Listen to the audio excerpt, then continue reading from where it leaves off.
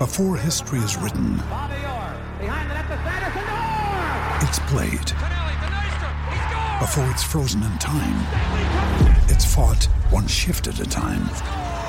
Before it's etched in silver, it's carved in ice. What happens next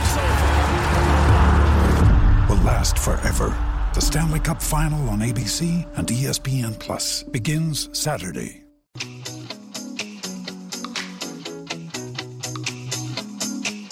Nothing beats $12 a day parking, the cheapest, most convenient and flexible option.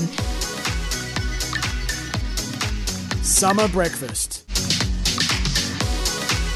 Good morning, welcome to Summer Breakfast. Julian De Stoop and Simon O'Donnell with you once more. I won't talk about the weather and whether it's cloudy or sunny like I did yesterday, Simon, because that was a bit embarrassing. But good morning after what's been a pretty dramatic 24 hours in sport.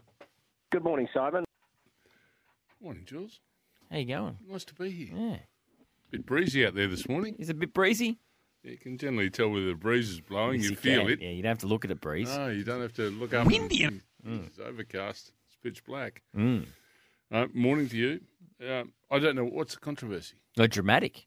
Oh, we had an NFL player collapsing and getting CPR. And then obviously, not comparing the two, because one is literally life and death, but what we saw in the BBL last night, the Man-Cad, bit of drama, bit of tension between the Stars and the Renegades. Good for the competition. Yeah, a bit of booing. Wonder why they booed. It's a pretty strong boo, wasn't it? Given boo. It was a predominantly Melbourne Stars crowd, you would think that included some Melbourne Stars fans that weren't happy with what Adam Zampa did. What, stopping a bloke at a 3-metre head start? I don't understand. I think it's quite legal. I never knew the vertical arm rule was there. I had no idea. When did that come in? We need to find that out. Hopefully Ian Smith will be able to tell us a bit later. It's going to be new, I reckon. I don't know. I was the same. I was watching go, why are they going to the third umpire? He's clearly out. Yeah. He's clearly out of his crease. So, yeah, I thought, oh, well, it's done. He's out. And then, whoops, hang on. Oh, no, his arm was gone through with the bowling action. I thought, when did that come in? Yeah. I never knew that rule existed. No, neither did I. So it exists, and that was the way it is. But I thought Adam Zampa was well within his rights to stop Tom Rogers from doing that. The bit that fascinates me is that Dave Hussey, the coach, said no matter what happened, I would have elected to call him back. I'm not sure Adam Zampa was thinking that. No, Adam Zampa definitely wasn't thinking that. I don't think they're on the same page coach there. And the captain, I don't think they were reading the same fine print as each other once it happens. That's the interesting probably bit for me, that it's not the way we want to play. You think, wow, okay, well, what, are we just going to let the opposition take off before you bowl it and give them a 4-metre advantage? Huss, we're not going to do that. And you want captain and coach on the same page, don't you? But I just don't see how you just let a side get away with that. And if we go down Huss's trail, that's exactly what we're doing. So, look, fellas, we're not going to man-cad you, so it doesn't matter. Just take off. Or does he mean that... Because I don't think there was a warning. Or doing it within the rules. There was no warning from Zampa to Rogers. Don't have to rule. I know, but maybe that's what David Hussey was thinking. Cheating. Why does he have to bowl it from the full Hey, I'm with you. length of the pitch? I agree. I find it fascinating how people keep sticking up for the bloke who isn't watching the ball, isn't paying attention to the rules of the game, yet we're all held to account by them, but the non-striker isn't. Stuff the non-striker, I say. I agree. He's trying to get an advantage. Jerry Bypel. And I thought, again, Adam Zampa explained it really well in the paper this morning, and he got to the ball before when he shouldn't have. Because he took a 2.5, 3 metre advantage. Yeah, he didn't want. He wanted to be off strike. I thought it was a ripper. I thought it was great. Good on you, Zamps. Good for the competition. Hey, you know what Zamps does? Spits too much. Spitter. But lots. Not a great look, is it? The camera was on him a lot last night. It's just a little... And you think, I want him to stop that. It's a bad look. It's not a great look, the serial spitter, is it? Yeah, it's just one of those little... I reckon it's a habit that he doesn't know he does. One of those things that he... Just... I'm sure, it's an unconscious thing. Ugh. No, not nice. Bad look. Well, he might have poked the wrong bear, Adam Zampa. He did a Dean Jones. Curtly Ambrose. He's come back and gone bang. Best figures in BBL history for a Renegade, 5 for 16. Stars got thumped in the end. So Might have turned the game in some sort of strange way. Well, I thought it was good. It's good to put the cheaters on notice that we're there. We're ready for you. And now we won't roll the arm over. We'll just go into our bowling action and take the bails off and say cheery bye. Gates over there. Well, as your new man at St Kilda, Ross Lyon, would always say, is this a classic case of execute one to educate 1,000? Is that what's happening here? Let's just bring it into the consciousness, and then the batters will have to think about doing it. Yeah. We've had Stark, and now we've had Zampa. I like that. Stark and Zampa get on the phone. Are they mates? They're both from New South Wales. The good thing about Zampa is because he's a spinner, he hasn't got the momentum of Stark. Stark probably has to do it as he's going into his action. Yeah, correct. Just knock him over without sort of going into the full action and having to come back to the stumps. He's got to do it as he goes into his action. Whereas Zamps can stop. He doesn't have the same momentum. It says cheery bye to Tommy Rogers. See you later.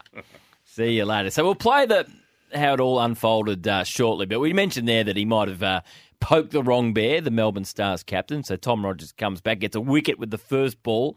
They were 3 for 11. He had the first 3 wickets. He ends up with 5 for 16. So he faced the press afterwards as the captain of the Melbourne Stars, and he was asked, Adam Zampa, did he fire up Tommy Rogers from the Renegades? Yeah, maybe it did. I said that to him at the end of the game, but I said, did I fire up, buddy? Yeah, he bowled really well. I don't know if I did fire him up, but yeah, he was definitely the pick of the bowlers tonight. Yep, he definitely fired him up. Good win for the Renegades in the end. Takes them up to 3rd on the table. Stars languishing in 7th, 2 and 5. I thought at the halfway mark the Stars had done pretty well. They kept them pretty low total. Yeah, they should get that. Yep, I agree. I thought momentum, amazing thing, and we were looking at it. I remember during the 2020 World Cup, those batters 1 and 2 are so important to you getting a good total. 99 times out of 100. If one of those two get through to a 15 or 17 overs, you're getting a really good high ones, maybe into a 2s total. But if they don't, and you're chasing your tail from the start, it's really hard to get that momentum if you come in over 4 and you're 1 for 16. Gee, it's tough to turn that around. It really is. Sean Marsh, another soft tissue injury last night. He's had a lot. Unlucky. With his body. Mitch he's out. Yeah, Mitch is out as well. What did he have? His ankle done, didn't he, or something? Yeah. So he's not playing any BBL. Had some ankle pain. Sean's not getting any younger, is he? No. Very unlucky. 30-odd last night. Seemed to be hitting them all right. Then didn't take the field. Not a good day for young Sean. Good day for the BBL, really. You got 40,000 there. It's a good crowd. It was, wasn't it? Controversy, which it needs. Love it. And the announcement early in the day that when this new rights deal comes in, season drops from 61 to 43 games. That's a good thing. Yeah, good thing. Less is more. Yep, less is more. Maybe attracts a little more international interest now with lesser games, lesser period of time to be committed. So I think that all works well. It's good to see everyone's, friendly again. Seven's patting Cricket Australia on the back. Cricket Australia's patting 7 on the back, and we're all friends. What about the statement from Paramount yesterday saying they never actually officially put a bid in? Well, they probably don't want their brand trashed like it's being trashed. No one's going to believe that. Who's believing they didn't actually put a bid in? But you're saying you don't believe it. They come out and make a statement, and you just say it's untrue. I do. So, and I think most people would say the same. Well, and maybe so. But so what's the point? They don't want to be beaten by a rival, so they'd rather say we didn't. But we know you got put in the whole. We know you got beaten. If you're a passionate Paramount fan, don't you want to see your boys in there having a go? Passionate Paramount fan. Not sure they've got that club going yet. The passionate Paramount fan. I'll tell you what Paramount will do in 10 years' time. They'll be running the show. Or one of their mates will be. We spoke about that. Yeah, we did. Yep, the streaming services. Yep. Don't know how the others keep going. The money is not. It is not there. So I wouldn't be kicking Paramount. I'm not kicking Paramount. We might just need them at some stage. You and I, Jules. We probably will. Just to hang out with them a bit. You know what I'm saying? What's this coming through from Tony? Julian, well, now, of course, yesterday we spoke about, what is there more interest in, the EPL or the NFL?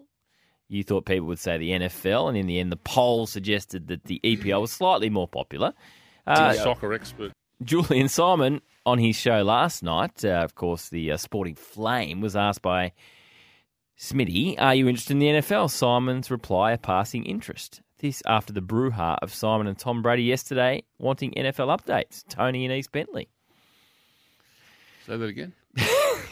So he's just suggesting you said on the Sporting Flame last night that you've only got a passing interest in the NFL. Even though you were very passionate about Tom Brady yesterday. Well, I'm only passionate about Tom Brady because of his partner, his new partner. I did see that. Yeah. He's moved on quickly. So be assured, I wasn't, I love Tom Brady, what he does, but I don't watch all the Buccaneers he's with, isn't he? That's right. I don't watch all their games, and I didn't watch all the New Orleans, or what was the other one? I've got the hat on. You've got the hat on, and you don't even know the name of the called? team. Yeah. The New England Patriots. That's it. That's the one. You got the new Orleans, bit, right? You got the new bit, right? No. So I thought you'd barrack for New Orleans. Passionate about it. Jimmy and I mentioned yesterday. He was sort of because of his partner. She's 26. He was never going to be short of offers, Tom. He's got a bit going for him. Yeah, well, he probably got about half as much going for him as he used to have. Yes, that's true. But I was talking about, he's quite genetically blessed. Oh, Tom. okay. I think women find okay, Tom gotcha, quite easy on the eye. Mm-hmm. Yeah. No. Yes, Tom. Well, I find Tom easy on the eye. He is. He's a good-looking man. There's nothing wrong with saying that. But no, it was that. So that was the context we were talking about Tom yesterday. Oh, you were carrying on like a two-bob watch, like you're a big wasn't NFL carrying fan. on. I just wanted to see what was more important, what people enjoyed more. Because we also discussed yesterday that it's if you're not a dyed-in-the-wool fan of EPL, it's hard to find it. Just get an Optus Sports subscription. No, I haven't got one. No, I'm not saying, but it's not hard to get one if you're a fan. Yeah, it just goes and backs up what we were talking about. That the world's going to change. It is changing. It is changing. Now, the world changed for a young man by the name of Daniel Beckman yesterday at the Portsea Pro-Am. So when we spoke to Brendan Goddard yesterday, we spoke about the prizes. One was a $60,000 car, and the other one was $100,000.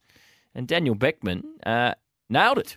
He's going to join us later on in the show. He's described it as life-changing. And I guess for a pro trying to make his way, $100,000 is significant cash. And he's got an interesting backstory. Ian Smith, a former opponent of yours, SEN cricket commentator, is going to join us as we build up to the third test. Still don't know the Australian lineup, which is normally declared the day before by the captain, who didn't want to declare it yesterday. Yeah, I think we're no bowling. Scotty's out. I don't think we're going to get the wild thing either. Yeah, I think Scotty's out. I don't think we can get the wild thing. Josh is in. Scotty's out. Renshaw's in. Agar's in. Agar's in. That'll be that. It's too nice a bloke, Pat Cummins. When he tries to lie, he's not very good at it. This was him yesterday. No, I don't today. 2023, doing things a bit differently. No, we're settled on our 11, but we're just going to let everyone know. You're not going to tell us? Is that the strategic reason? Oh, just more make sure all the players know first, and we'll probably announce it tomorrow at the toss. I think it's a bit different to most Aussie wickets. Especially with a couple of injuries, missing Greeny particularly, try and have to dice it up a bit differently. But no, we're pretty confident with our 11. What do you make of that? I make it that just to add a bit of spice to his press conferences these days, he just makes sure he does it in front of the roller. Yes, he did. Yes, got to have the rolling noise in the background. Make sure you're at a cricket pitch and it's being prepared for a big match. There you go. You need to do what AFL coaches do. Just lie. Oh, we haven't had match committee yet, and then they mention 10 blokes' names that aren't even in the frame. They're not playing. They know they're not playing, but just to keep the theatre going. So anyway, we think we know the 11. As we just said, Renshaw, Agar, no Boland, Hazelwood comes back in, no Morris. That's the way it looks like it is going to go. Also joining us on the show today, the Bay Crits. What a finish. Fairy tale finish for Brenton Jones. Won the stage yesterday and won by the barest margins. His opponent, or not opponent, but nearest rival, who was the guy that won the stage the day before? Frizzly. If he finished second, he would have knocked him off. He finished third by nothing. Right on the line, got nubbed. And it went on to a count back, and because Jones won 2 stages and Frizzly won 1, Jones wins. So his final event goes out a winner, wins it for the second time after last winning it in 2014. So well done to Brenton Jones. He will join us later on the show. Just a reminder before we go to the break too, this summer, play Who's Got the Power with Tyre Power and SEN. Just guess the number of boundaries in each test. That's hard to do. And you could win a $100 ballpark entertainment voucher and a $100 Tyre Power voucher.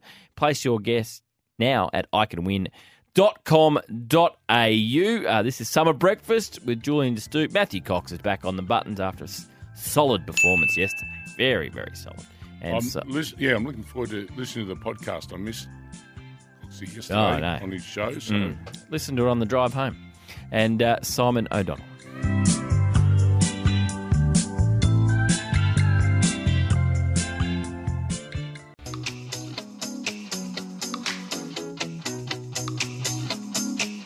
Nothing beats $12 a day parking, the cheapest, most convenient and flexible option. Summer Breakfast. Welcome back to the show. Simon, I'm a bit worried about the weather in Sydney today. Yeah. I don't know how much cricket we're going to get in. 10 to 20 mils today, 5 to 10 on Friday, says Donny off the 40 Winks Temper. Get involved. 0433 98 11 16. Consumer's Choice winner. Temper mattresses, pillows and adjustable bases conforms to the exact shape of your body. So let's hope Sydney's weather's a bit kinder than the forecast. Yeah, the bomb is saying mid-morning this morning those showers are going to start in Sydney. Let's fingers crossed that's not the case. Enough of rain interfering with sport. Happens a bit up in Sydney. It crucified the 2020 World Cup. Oh, absolutely. Just flattened it. Still a good tournament, but it made it difficult. Go away. Now, this is a challenge for the stats gurus out there, like a Sir Swamp Thing, who's very good. Tom Rogers bowled Tom Rogers last night. How often would that happen? I would venture to say that could be the first time. Could be. If anyone knows the answer, send it through. 0433. Tom Rogers is Ringwood that got bowled. Yes, that's right. He's Ringwood opening bat. Tom Rogers, the Tasmanian. So I wouldn't think they've played against each other before. I don't think so. So I'm going to go with first time ever. Sure. Could be. Yeah, that's probably the favourite. But are you saying same name, same name? Yeah, same name, same name. Doesn't matter. So it could be Ian Smith, Ian Smith. JDS. Gotcha. Yeah. It's probably unlikely that it's happened before. Did you ever fire up the wrong person in sport? Give us a call as well, 1300 736 736. If you ever fired up the wrong person in a game of sport, or others that have done the same thing. Dean Jones immediately came to mind last night with Curtly Ambrose poking the wrong bear at the wrong time. Did you ever do it? Look, just a little poke one day to Clive Lloyd in Adelaide. Just a little poke from a little smart aleck. You? Yeah. You poked Clive Lloyd. I poked him. How? I just poked him. What did you say? I poked him. The next two went back over my head at quite a rapid rate, and they were quite low flying. Right. I think there was an actual intention there to hurt me, which I thought was out of order from Clive. Stiff cheddar. Well, what did you say to him? I can't remember what I said, but why would you do that? I didn't say anything to him ever. Why would you do it to Clive Lloyd? I don't know. He must have annoyed me, or I annoyed him, and he said something to me, and I said something back. I can't remember exactly what the situation was, but I poked him the wrong way, and he hit missiles at me. He must have been which was unfair. Real spring chicken playing against Clive Lloyd. It was. What, teenager? It was my late first teens? Year. I mean, my first year. Did you get him out in the end? I don't think so. Not that day. Yes, sitting not one that comes to memory. And sitting low darts back at your head. He seemed to take quite a liking to my straight pace. And when I say that, that's straight medium pace. Yes. And generally when you're medium pace and they're straight, there's not a lot going for you. Very little. No. Very little. Not against one of the all-time greats, I wouldn't have thought. It was a pretty powerful hitter in his day. The handle of his bat was about, seriously, it was like 3 inches width, and he'd have about 6 grips on it. It was he had the biggest hands I'd ever seen. Biggest hands I'd ever seen. It's just the ball used to look like a marble in his hand, but he had this bat with. You remember he was really loose-limbed, loose-wristed. That's right. And when he got hold of him, they just stayed hit. He loved hitting straight, and he's a beautiful player. A lovely man, really nice man. It's good to get to know him later on in life. Yes, in probably better circumstances where he wasn't trying to knock your head off. Quite right. It was terrible. He's never apologised to me for trying to hurt me either. Should he apologise? Don't think so. Well, we don't know what you said, I really don't think so. You might have deserved it. Oh, here we go. In the 90s, did Mark Atkinson WA bowl to Mark Atkinson Tasmania? Well, he might have bowled to him. We need to know if he got him out. Come on, Rod. It's not just about playing against each other. Another one here, different sport, but has the two Tom Lynches played against each other in that position? I wouldn't have thought, because they're both forwards. Tom Lynch of Richmond and the former Adelaide Crow and Saint Tom Lynch. Yeah. So I don't think they would have played on each other. No.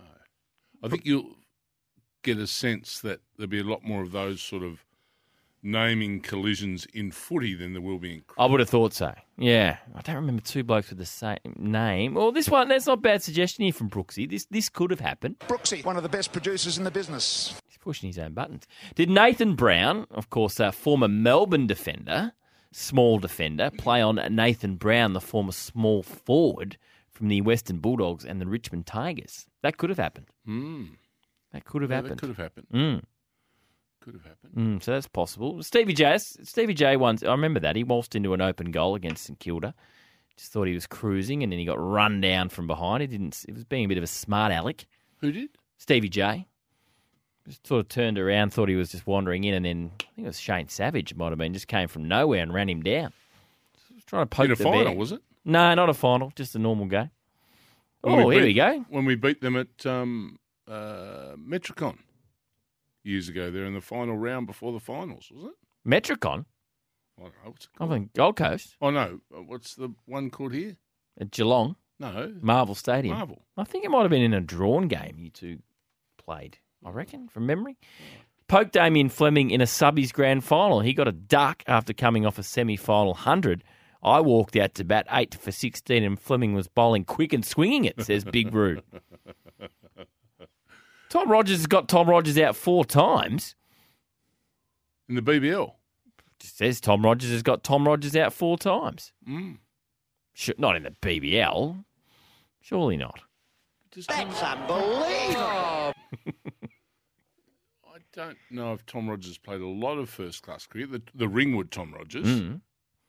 I know he's played some practice games and whatever for Victoria. I haven't seen him make his first-class debut, I don't think, but I could be proven wrong very quickly. Because 972. Please text some more information on that one on the 40 Wings Temper. Okay, time for a news update, which means it's time for us to get a McCafe coffee. Here's Anna in the newsroom. Good point off the 40 Wings Temper. Thank you, Anna. Did Damien Fleming ever get Stephen Fleming out? That could have happened in Test cricket. It's not the same. We're going the whole same. That's a good point. No, that's a good point. Can I take that back? Yeah. Yeah. No, full names, please. You did ask for full names. It is wrong. It is wrong. Can't just change the rules halfway through. No, I shouldn't have done that. Some big games coming up in the English Premier League this morning, Simon, if you care. Top of the table, almost top of the table clash. First versus third. Arsenal versus Newcastle. I'm getting worried that Arsenal might win the title this year. Is that at Emirates? That is at Emirates. Okay. I thought it was all this sort of, bit of a cute start to the season. Arsenal's going okay, but City's going to haul them in. Where's the money come from for Newcastle? Russian? Saudi Arabian. Saudi Arabian.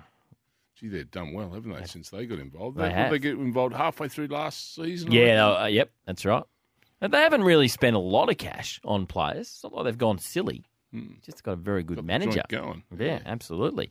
Going. Hey, sports update for Toro. Above or below ground, you can count on Toro. Frightening scenes in the NFL yesterday. Buffalo Bills defender Damar Hamlin was given CPR on the field after he collapsed following a tackle from a Bengals opponent in the first quarter. So after the break, we'll hear some audio from former Steeler Ryan Clark and a cardiologist in the States discussing the incident. So he remains in a critical condition in hospital. The most recent update, which sort of came overnight US time, was that his vitals were back to normal, but he was put to sleep to put a tube down his throat to further investigate what happened. So eventually the game was called off between the Bengals and the Bills. Initially, they said that they sort of have 5 minutes to get going again, but the two coaches came together and said, no, we need some more time. And eventually, I think the right decision was made.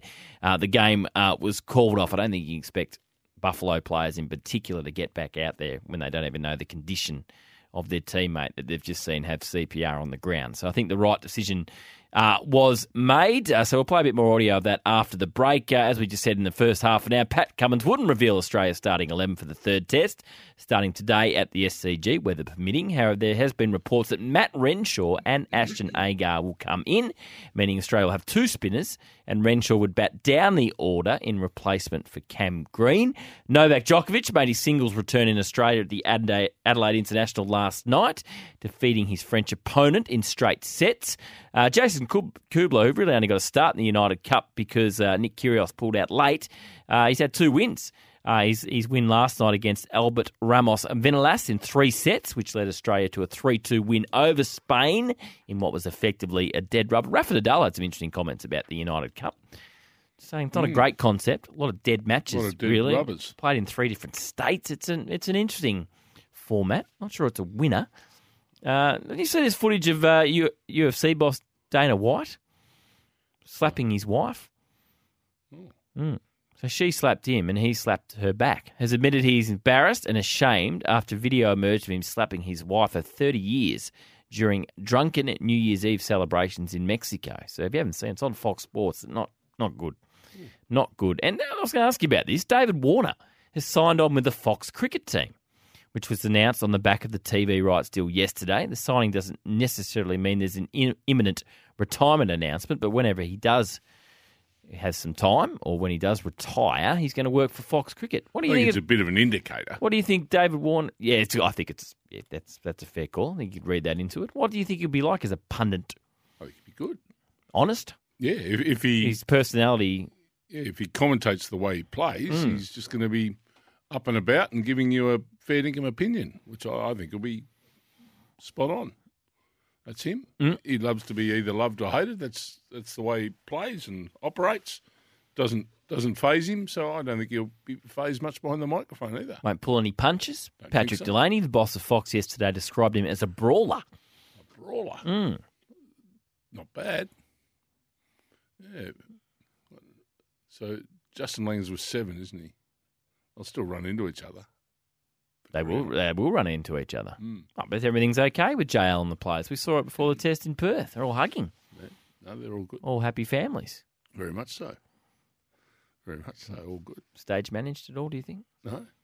It's a bit like the captain not telling us what the side is. What does that mean? I don't think we've got the full story. I don't think we have either. On JL either. We haven't either. A sports update for Toro, above or below ground, you can count on Toro. The other interesting part about, you mentioned Newcastle there, owned by the Saudi, taken over by the Saudis, and the new team that Ronaldo has gone to, Al Nassr, is owned by the Saudi royal family. The talk is that if Newcastle make the Champions League next year, Ronaldo will be loaned to Newcastle, so he can play in the Champions League for Newcastle. The interesting aspect of that is, will Newcastle want him? That's a good question. A lot of other clubs didn't. Well, Manchester United didn't. No, and some other clubs like Napoli, for example, didn't want him. Right. Maybe that's because he's too much of a disruptor, more than his football. He's gone out and done his tell-alls and all that sort of stuff, hasn't he? It just doesn't sit right. It never works. No, it doesn't. Never works. And now there's debate. What should be celebrated as this extraordinary career? We're now having this debate about whether he should be at the Saudis, and that means Messi's better than he is and all that. We shouldn't be having that debate. You can't. Classic. You can't end your career in a petulant manner. No. Albeit your bank account look fantastic, but No, it's not a way to go out. they've gone in opposite directions. This is a good one. This is what we want. Miller from Mount Evelyn. That's a nice part of the world. Morning, boys. Josh Allen of the Jaguars sacked Josh Allen of the Bills earlier this season. Yeah, okay. That Cop works. that. Yeah, I'll I'm cop going with that. Yep. Excellent. Yep, like it. Excellent. Tick. Well done. Miller from Mount Evelyn. Keep them coming through. Need 0433 98 Need to know. 11 16. All right, well, I'm Need going to have a know look at that. That Miller from Mount Evelyn hasn't just made that up. Well, I'm going to have a look during the break. I'm sure we can find that on the Well, I'm not doubting Wide Miller, Web. but I think to win the prize that you're going to donate, What am I donating? I don't know. You started the competition. Now you've got to give the prize. A lunch with Simon O'Donnell. Do I win a chook? Thank you, Lenny Pascoe. Let's get to the break here on Summer Breakfast. It's Julian De Stoop and Simon O'Donnell. I'll just go a bit more into what happened in the NFL yesterday. Shocking scenes with Damar Hamlin after the break.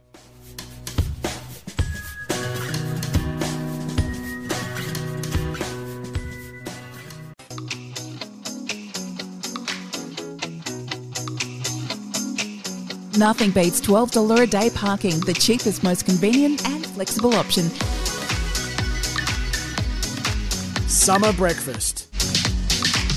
Simon, you doubted Miller from Mount Evelyn. I didn't.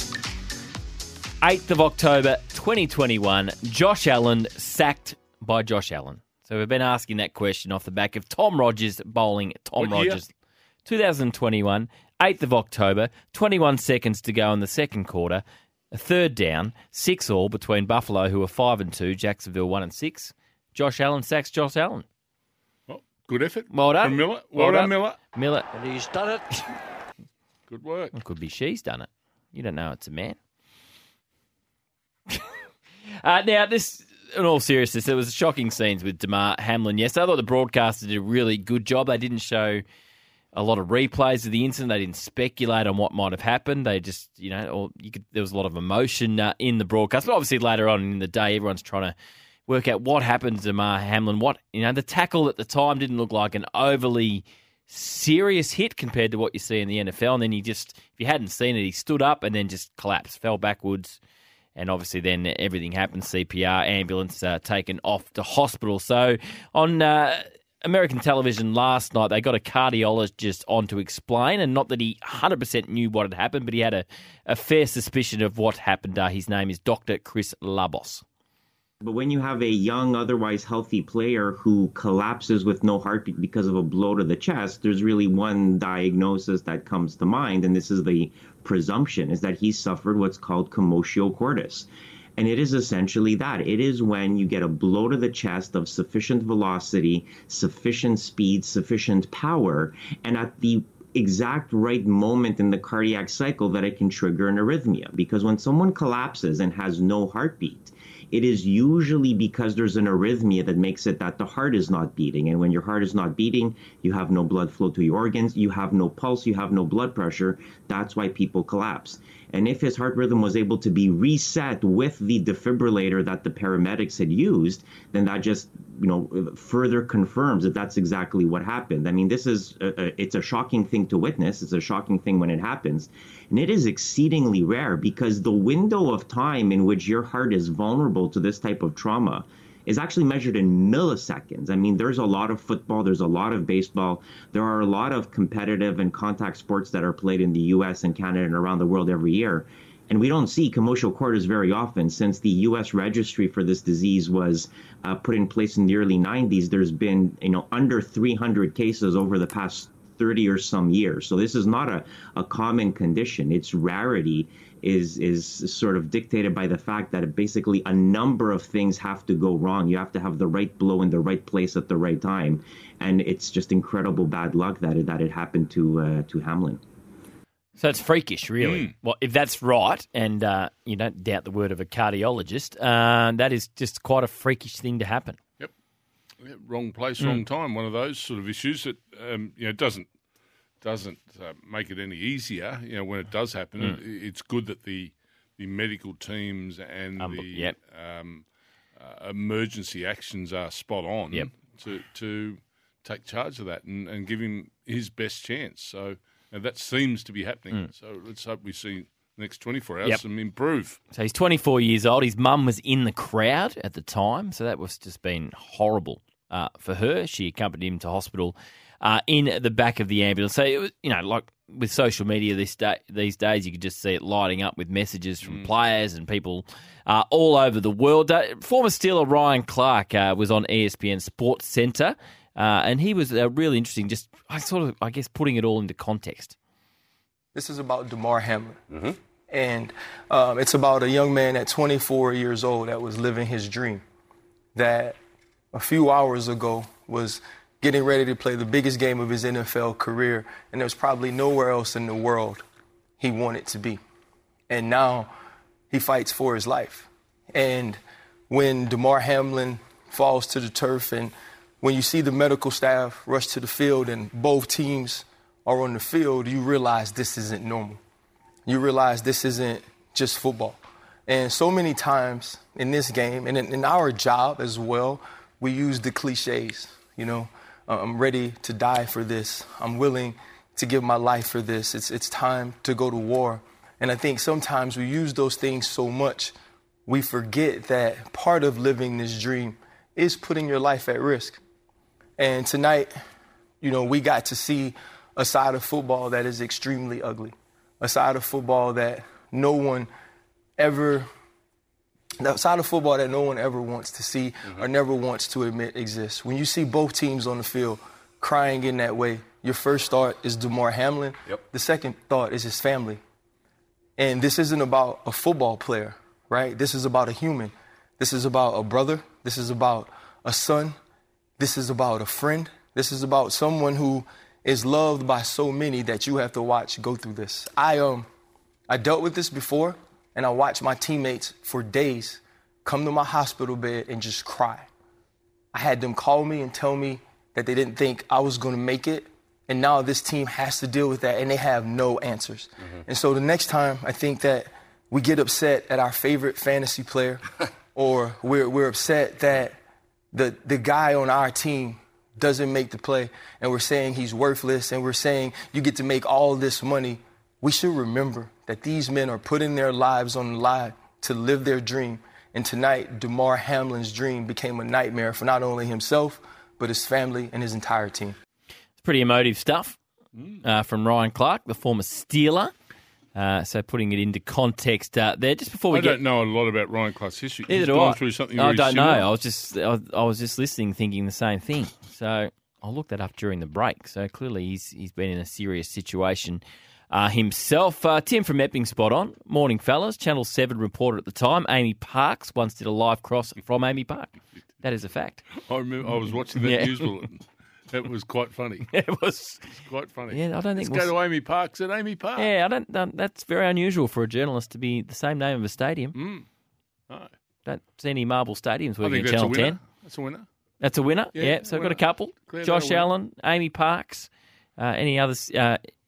Tom Rogers bowling Tom Rogers. Any other examples? Send them through on the 40 Wings tab. But just a reminder, on our McCafe menu, our official coffee partner, Ian Smith's going to join us, SEN cricket commentator, as we build up to the third test. Daniel Beckman won $100,000 at the Portsea Pro-Am yesterday with a hole-in-one, and Bay Crits winner Brenton Jones. Of course, we'll have questions without notice. Be ready for anything with a McCafe iced coffee. Need a little afternoon treat? Head to drive-through for the deluxe iced coffee range from McCafe. Nom, nom, nom, nom.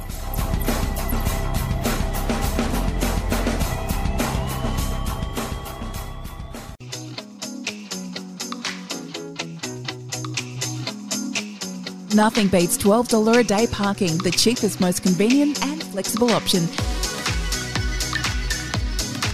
Summer breakfast. Yeah, so Ryan Clark, who we heard that audio from before the break, for playing for Pittsburgh in 2007, he suffered a medical emergency during a game against the Broncos in Denver. He was rushed to hospital after experiencing severe pain in his side.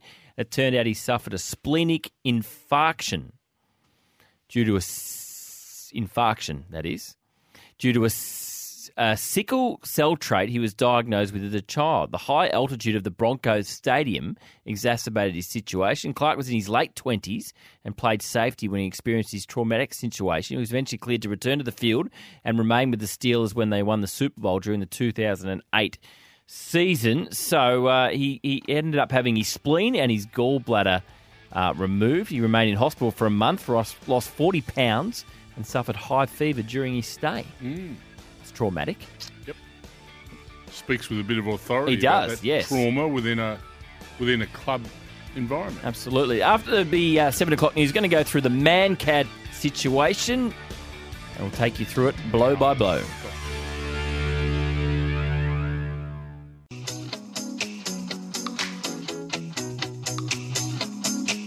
Nothing beats $12 a day parking, the cheapest, most convenient and flexible option. Summer Breakfast.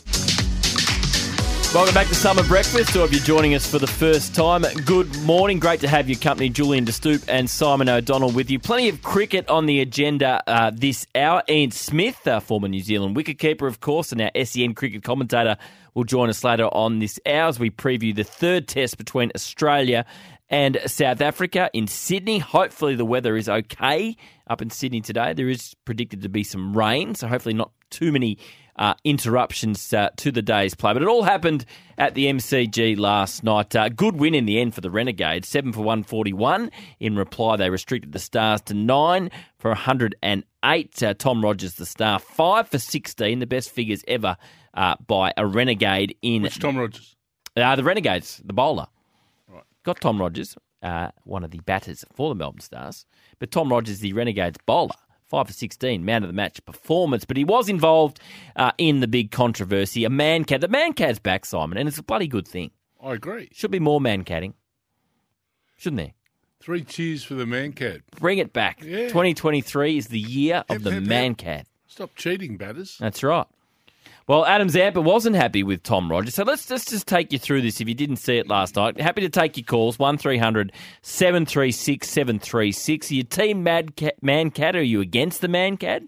As it sounds like the coach of the Melbourne Stars, David Hussey, is. But this is how the boys, Sammy Hargraves and Bryce McGain, called it on Big Bash Nation.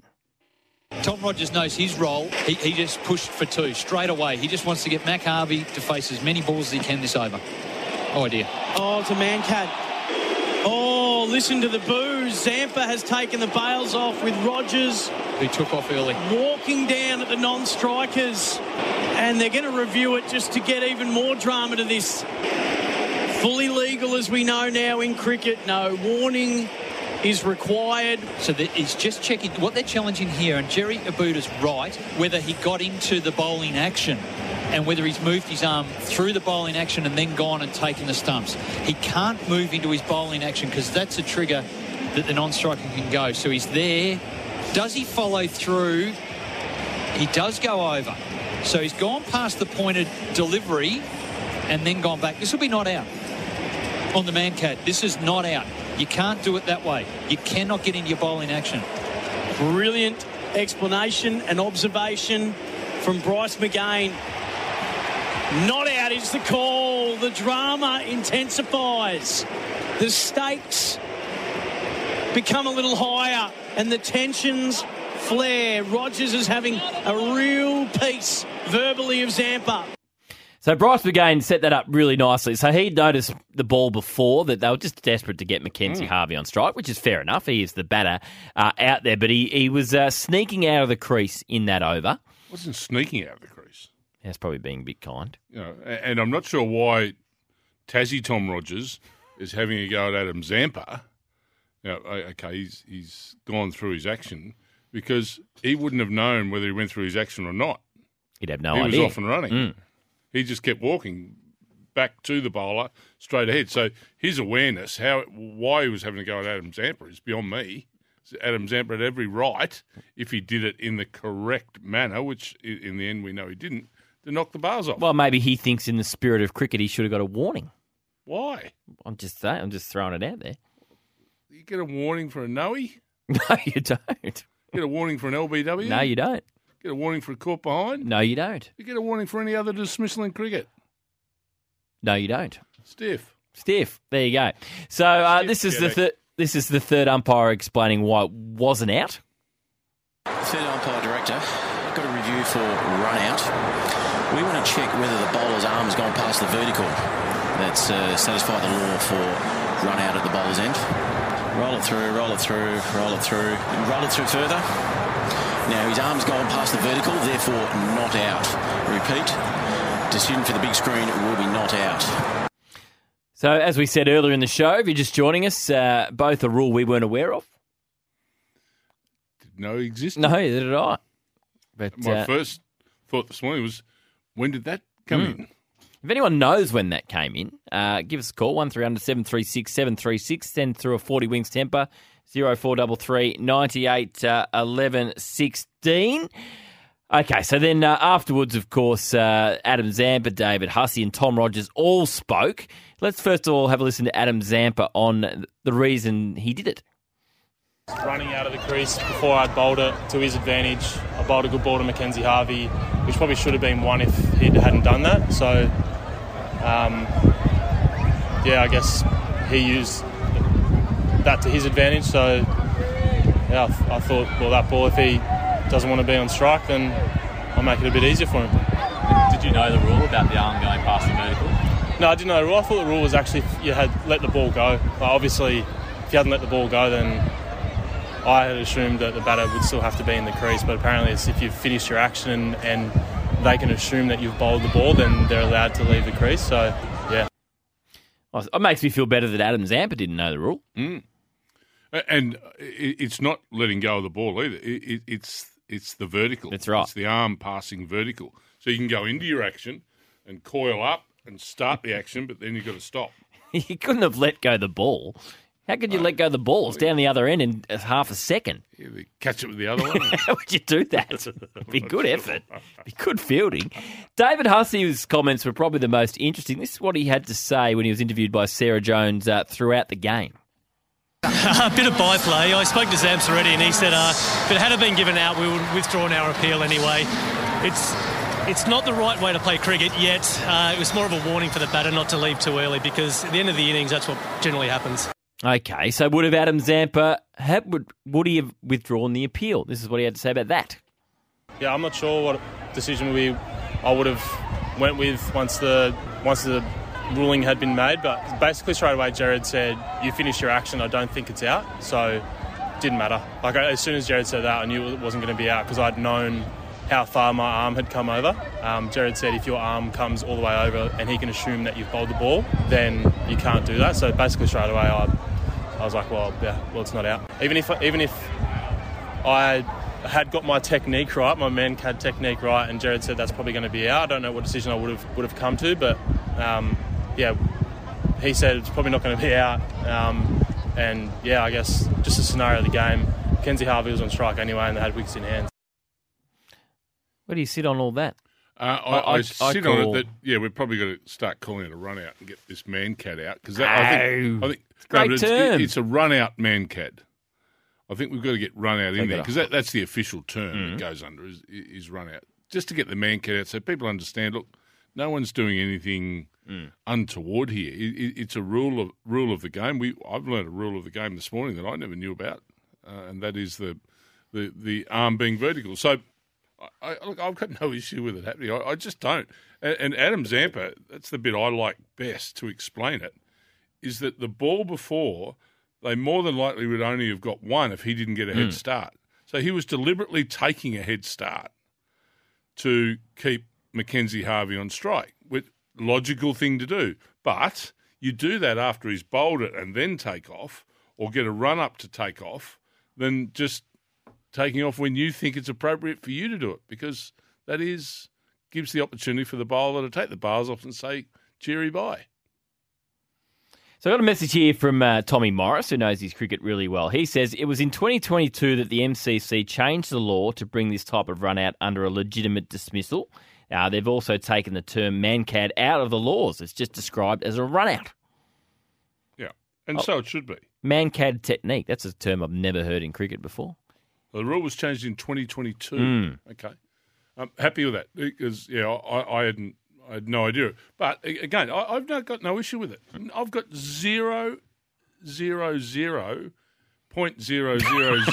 You just have to say zero. issue with it. None. So Adam Zampa went on to explain in a bit more context his man-cad run-out attempt. No, it's not a warning. I'm a very competitive guy, so yeah, I guess I saw red a little bit when as I said, he used that to his advantage. Mackenzie Harvey, the ball before, had almost just hit the ball, and it felt like he was 3 metres away from Mackenzie. So yeah, I mean, if it gets in that situation again, I'm not saying I won't do it. Particularly so late in the innings with 2 balls left. I know even if I man-cad someone and run him out, then they've still got 3 wickets in their hand. Mackenzie Harvey's on strike anyway, so it doesn't really make that much difference to the game. That's an interesting way of looking at it. So Tom Rogers had the last laugh. He came out and got 5 for 16, and he was interviewed after the game and asked whether it fired him up. Time to fire up the incident last over there. A little bit, mate, but to be honest, we were pretty ready and raring to go for this one. It's a derby. We've dropped 3 coming into this one after a pretty good start where we wanted to, build a good bit of hype. We think we've got a pretty good list and we want to show that. It was pretty important for us to go out and get a win today, so I think all the boys were pretty up for that one once we took the field. He's a pretty mild-mannered school teacher, a secondary school teacher, Tommy Rogers, but he bowled beautifully last night. So give us a call, 1300 736 736. Did you know the rule about the arm going past the vertical? Your thoughts on the explanation from Adam Zampa, your thoughts on David Hussey's comments that it's not in the spirit of the game, essentially, and Adam Zampa would have withdrawn the appeal. I'm not sure Adam Zampa would, listening to Adam Zampa there. Tommy from Berwick has jumped on the open line. You can too. 1300 736 736. Plenty coming through on the 40 Wings temper. 0433 98 11 16. Tom, are you a yes or a no for the man-cad run out? Yeah, good morning, lads. I'm a big yes for it. The argument that it's not in the spirit of cricket, I can't stand that argument because is it in the spirit of the game to leave the crease early? Probably not either.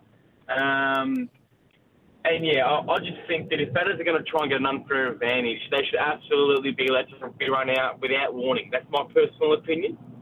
But yeah. No, I'm with you, Tom. I don't think there's any room for warning now that this has changed. You've got to get your technique right. It becomes part of the game, particularly in the 2020 form. Batting coaches and batters are going to have to learn to get their technique right when they're trying to get some momentum into a run, and they've got to take some more risks while doing it, and that is, starting back where the umpire is, or maybe even a bit further back, coming in with the bowler and setting off as he lets the ball go, and they're aware of it. They're actually watching it and aware of it. The thing with Tom Rogers last night, he didn't even look. He just kept going. He wouldn't have known whether Zampa bowled it or not. I think that batters have got into that habit. But it's a bad habit. It's a basic principle and a basic running rule. Is getting that momentum coming in. And if you watched a Dean Jones, he never left his crease before but he had momentum, and it was timing of leaving the crease when the guy bowled the ball. But batsmen these days, they're just doing it. So they think they can. Well, bugger them. I go back to take them out. I go back to Ross line. Execute 1, educate 1,000. I reckon that's what this is all about. Let's go to Dale in Tasmania. He's got his thoughts. Hey, Dale. Morning, boys. How are you? Good, mate. Yeah, the man-cad's just a rule, so we just need to roll with it. But what I think they should do, and I know they've spoken about this in different commentary before, that if the batsman is out and the bowler bowls a no ball, but the non-striker is out of his crease, then they should still be out. Like, that should be null and void for the bowler's no ball. So I think that is one way of keeping the non-striker in their crease at all times. That's interesting. Take. I need to think that through. And it might take a bit of a... You have a think through, and we'll go down to Tassie again. Andrew in Hobart, he's umpired some cricket. G'day, Andrew. G'day, boys. How are you? Happy New Year. Yeah, you too, mate. Yeah, look, I think Simon's hit the nail on the head with what you're saying about it, and I think it's a bit of an education process as well. I think, getting rid of the term man-cad because, the laws of cricket say it's a run-out. And as has been discussed, on this program this morning, if a batter's going an unfair advantage, he should be in danger of getting out. And basically, I umpire the cricket down here, and you see on social media people calling it un-Australian and all this sort of BS, and it's just laws of cricket, and it's the same as a bowler bowling a no ball.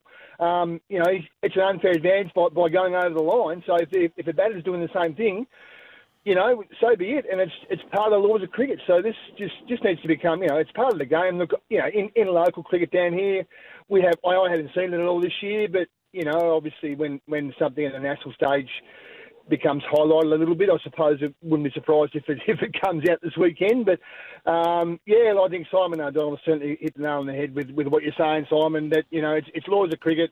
If you're going to do the wrong thing as a batter and gain an unfair advantage, well, you should be in danger of getting out. Yep. I agree. And interesting text message here, putting a baseball spin on it. When you're trying to steal a base. That's right.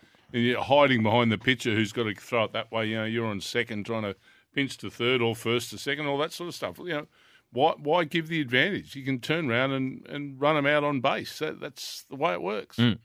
I agree. Yep, absolutely. Bill from Adelaide says, I captained the Halls Gap C-grade cricket team to a premiership, and I knew the rule of the arm can't go into the bowling action. So I think it has been around for a long time, apparently, but I guess it's never really, you got to talk to some of your former cricketers, by the way, because they're not on board with you.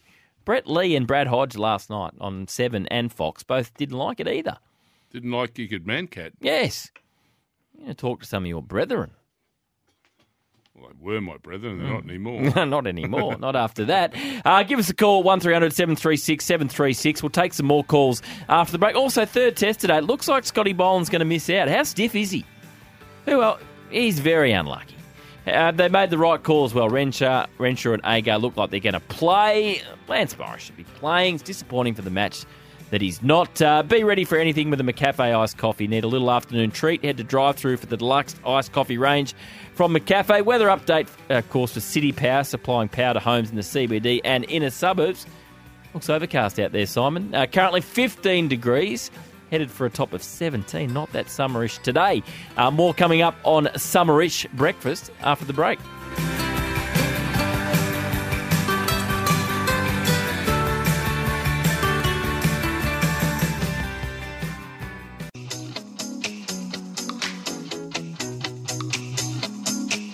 Nothing beats $12 a day parking, the cheapest, most convenient and flexible option.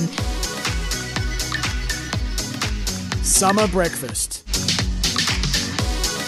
Welcome back to the show. We're talking the man cat, even though that's not officially a term in cricket anymore. It's just called a run out. Phil from Mitcham's jumped on the line, wants to have his say. G'day, Phil.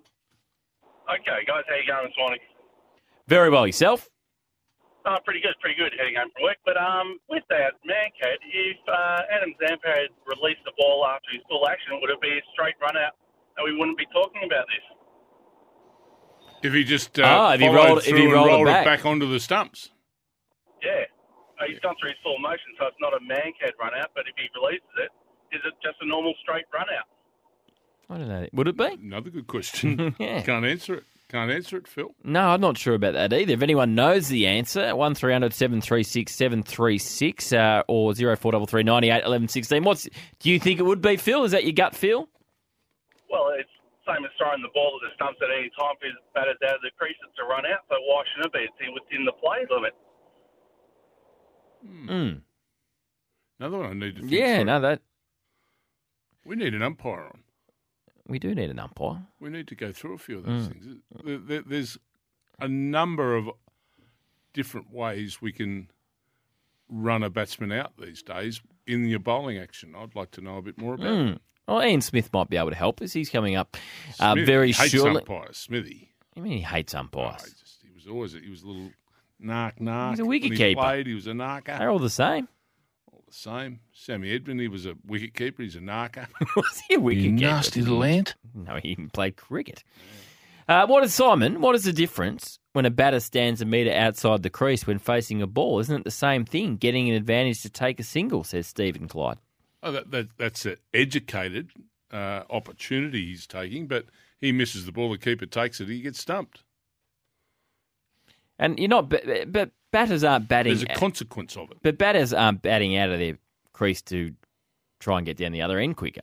Well, they're trying to get a ball pitched in the right That's area right. so It's they not can to make more runs. Yeah, it's not to make a single a bit quicker. No, quite right. I think that's very different. The etiquette business against the run out is a self-serving view promoted by Poms and sluggish middle order batsmen. Mark from Vermont's not happy for you. Didn't give him credit for the baseball text. So Mark from Vermont, well done. Apologies, mate. Yeah. The Greg Chappell underarm was also within the rules. That's a bit different. I think it's a bit different. Yes. Mm.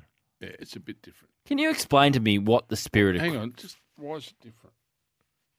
Why is it different? Because it's taking the rules to their nth degree, but in my opinion, that the spirit of cricket is playing the game within the rules of cricket. That's the spirit of cricket. People keep talking to me about the spirit of cricket. Spirit of cricket is playing cricket within the rules. But the spirit of cricket has evolved as well. You never used to bowl bouncers to tail enders. Do now. Well, that's I out the can't wait window. to do it now. So don't things change? Does any other sport have a spirit? Oh, that's not in the spirit Does the AFL have a spirit? Sometimes you say things aren't in the spirit of the game, but people always say spirit of cricket. If people want to adjudicate that you've gone over and above the rules and suspend you for it, say with a bump to the head or whatever, well, that's for them to do that. You've gone outside the rules of the game and you pay a penalty for it. I think that's the spirit of the game. The spirit of the game is dictated to by the rules that are administered on the game. So cricket's no different. Cricket has a set of rules and you play within those rules, and if someone says you are outside of those rules, you are punished accordingly. I can't argue with that. There's your spirit. Yeah, that's right.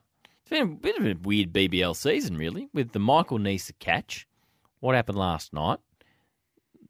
Remember the bails fell off for no reason when Nick Maddinson didn't touch the stumps and he initially was given out for hit wicket.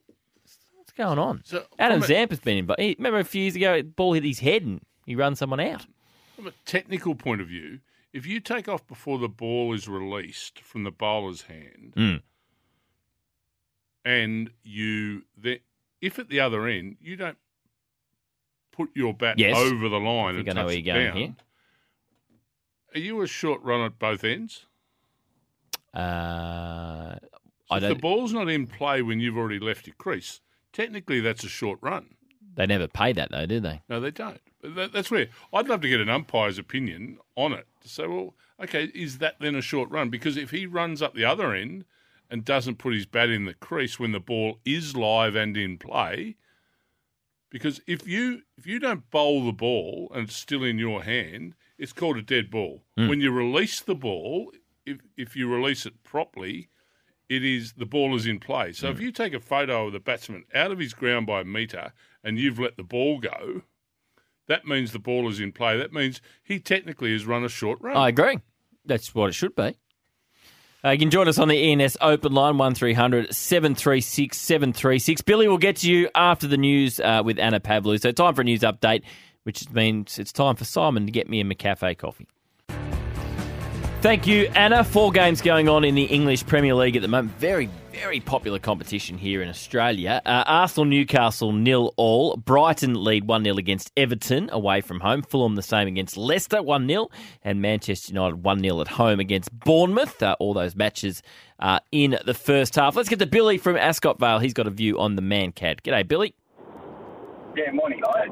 Yeah, just speaking of the Mancat, just what Simon was saying and yourself about the spirit of the game in sport. In AFL, if a player runs into an open goal and then stops and turns around and shows the ball to his opponent before he kicks a goal, is that spirit of the game in the AFL, would you say? It's just a bit arrogant, really. Some would say that's against the spirit of the game. Yeah, I'd say that, Billy. What do you think?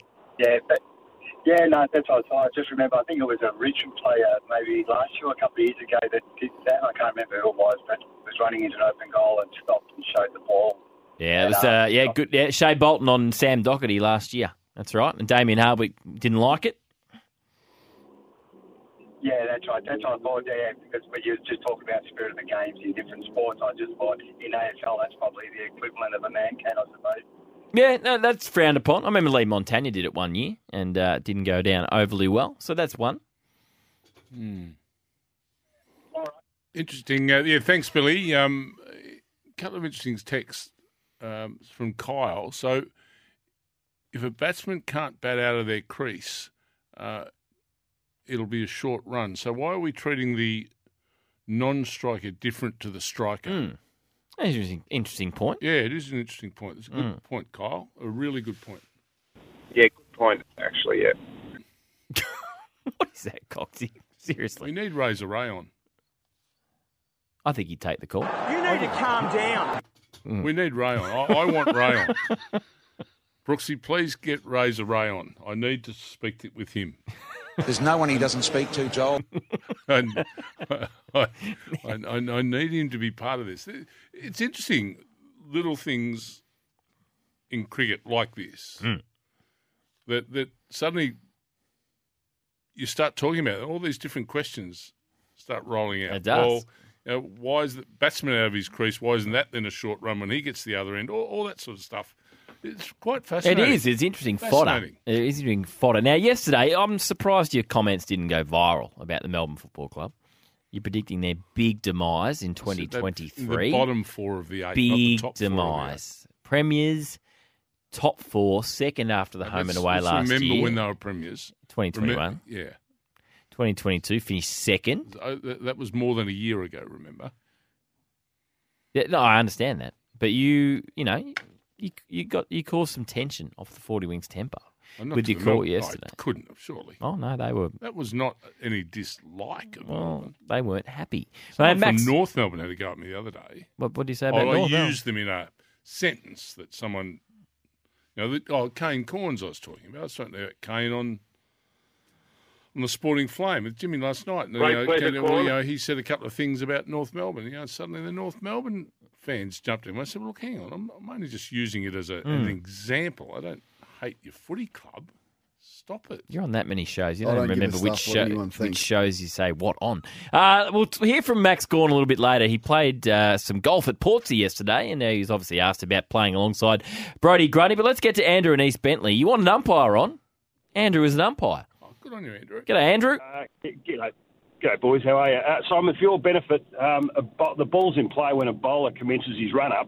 And if he doesn't have a run-up, which is a rare occasion, it's when he's in his delivery stride. So if a bloke starts backing up when the bowler starts running in, then he's going to be out of his crease. That's why the whole run-out, or man-cat as we call it, has come into play the way it is. So he can't take that advantage because the bowler had seen him before he even got to the umpire. That makes sense? Yeah, just go through that. So Andrew, you're saying that if he takes off early, the bowler is going to see him anyway. Well, that's right, because as soon as the bowler starts his run-up, the ball's in play. So if the bowler's running in and he's left the crease before then, well, he's going to see that well in advance, and he can take the bails off, and there's none of this. The ball gets to the peak of his action where you can no longer do the run-out or man-cat. So it's going to stop him anyway. So any batsman that took off that early would be foolish to do so, obviously.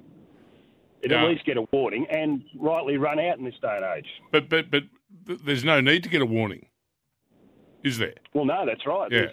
I know myself. I copped it when I was a junior. I got given out first ball of a match under 16, so I know how bad it is. But nonetheless, the rule's there. Well, not rule, law's there, and it should be applied when it's necessary. Well, I've just been watching a bit of the Tom Rogers replay, and he was out of his crease as Adam Zampa went into his bowling action. And then what he didn't do from a match awareness point of view, he then just kept going, whether he bowled or not. So it was good enough for Tom Rogers to make a decision to go as Zampa coiled up to bowl the ball. He hadn't got into his, going over the vertical as such, but Rogers went. So for a quick bowler, really, you couldn't do that, Andrew, could you? Once you wind up, you're nearly buggered. You can't stop that momentum. Yeah, well, the whole idea is it's designed to stop a bloke before he even gets into that bowling stride for a bloke to be taking off. That's why we're trying to make it. It's the batsman at fault here, not the bowler. The stigma attached to the bowler doing it. If a batsman takes off that early, then why should we have any sympathy for him? But it's the one where it's close, where a guy genuinely thinks the bowler is about to release and he takes off. That's why we have the rule now that it's at that vertical point. And I think the rule as it's applied now is good. I really do. Yep. Awesome, Andrew. Thank you so much for your call. We'll ask Ian Smith. Razor, Brooksy. Ian Smith about this. Cancel Razor. We don't need Razor. Ian Smith, SEN cricket commentator, will join us after the break. Do not speak to me like that.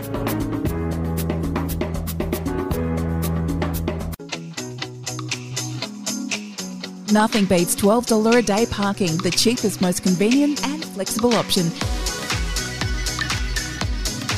Summer Breakfast. Welcome back to the show. Third test between Australia and South Africa gets underway in Sydney later today. Of course, the Pink Test, the 15th edition of the Pink Test. One man will be in the commentary box for SEN is former New Zealand wicketkeeper, SENZ host as well, Ian Smith, who joins us this morning. G'day, Ian. Morning, gentlemen. How are we this morning? We are very well. Before we get stuck into the test match, the old Mancad's been in the news the last week or so. It started off with Mitch Starc at the MCG, and then we saw it last night with Adam Zampa and Tom Rogers. Where do you stand on the Mancad? I'm old-fashioned. I'm not a bit in the old camp. I'm old, but I'm younger than Simon, and I kind of feel that, no. Not for me. There'll be a punch-up. There's nothing sure there'll be a punch-up at some point. It'll be great. I mean, if that's what they want, they're going to get it. Yeah, well, I would have done you. I would never have given you the chance, brother. Now, Simon said before when we mentioned you were coming on that you didn't like umpires. Is that true? No, not all umpires, just ones with Australian passports. Got a rough deal against the Aussie umpires, did we? Oh, look, over the years, I'd take those guys in Karachi anytime. That's about saying it all, isn't it, Simon? We mightn't agree on a lot of things, but we're not going with those boys from Karachi, are we? No, they're good blokes. Absolute champions. Well, I reckon you go down in the champion bloke category. You're one of the few Kiwis I like. You know why? Because we like a beer and a bet, so we've got a bit in common, you and I. We do have a bit in common. Did anyone ever ask you to, what you thought the pitch conditions were like, or, would you mind, stepping aside after the fifth ball? Because it seemed everyone in cricket in our day got asked, but no one ever asked me, so they must have thought he can't play, he can't influence the game, who cares? I'm about the same, actually. What does a wicketkeeper know? But what I can tell you, I'm standing on the third or fourth floor now at the SCG. I'm really keen about this test. I got here 3 hours early. So I just beat the charge of the members. Honestly, the members charged through the gate at 100 miles an hour looking for vantage points in the old famous stand there. So, but I'm looking from about 160 yards away at the pitch, and there's a green tinge to it, but they've got the heavy roller on at the moment, going up and down, and they're talking a test match, Scoob, that you know all about, but Sydney influenced by spin at some point. So there you go. Yeah, which won't be like the good old days, but it does look that bit drier, Smithy. And they're looking at combinations. I was reading this morning they wanted to turn the wild thing loose, but Pat Cummins put a dampener on that yesterday, apparently in the press conference, and said maybe 2 spinners, and so no room for the wild thing at this particular point. But maybe a bit of Ashton Agar to help out Nathan Lyon, and I think they'll be a big factor because I really don't think South Africa can match them in that department, and that's huge. What do you make of the likely Australian changes? You mentioned a couple there, but it looks like Josh Hazlewood will come in and Scott Boland misses out, and then Matty Renshaw comes into the side as well. Yeah, I'm not sure they need the Renshaw factor. I think the way Carey's batting, I think that would be a wonderful opportunity to see how he goes at number 6. You've won the series. I don't think you're in any danger of losing this test match, to be fair. So it would be nice to put a bit of extra pressure on him at that 6th spot, and that frees you up to play as many bowlers as you like, really. But, I think just man for man, clearly, whatever combination you come up with, just clearly better than South Africa, which is a shame, really. I was really looking forward to this series, but the dominance of it, a 2-day test, a 3.5-day test. There's supposed to be a little bit of wet weather around Sydney today, which might put a literally a bit of a dampener on proceedings and halt the progress of the Test match. But I really, in all honesty, if South Africa got up and beat Australia, I'd be majorly surprised. Really would. Smithy, really interesting comments from Jacques Kallis last week, on the domestic situation of cricket in South Africa, and that you don't learn to play cricket at international level. You learn well before that. That all doesn't all spell. Doesn't all look well for the future, does it? Of South African cricket, when one of your most decorated players and a real loyalist to South African cricket is making those sort of statements. Yeah, it's a worry. You're right, Scoob. It really is a worry that you look to the grassroots side of it, and that's where it stems from. You look at your Sheffield Shield competition, which has pretty much always been the breeding ground. I mean, you have to do very, very well at that to get a baggy green cap on your head.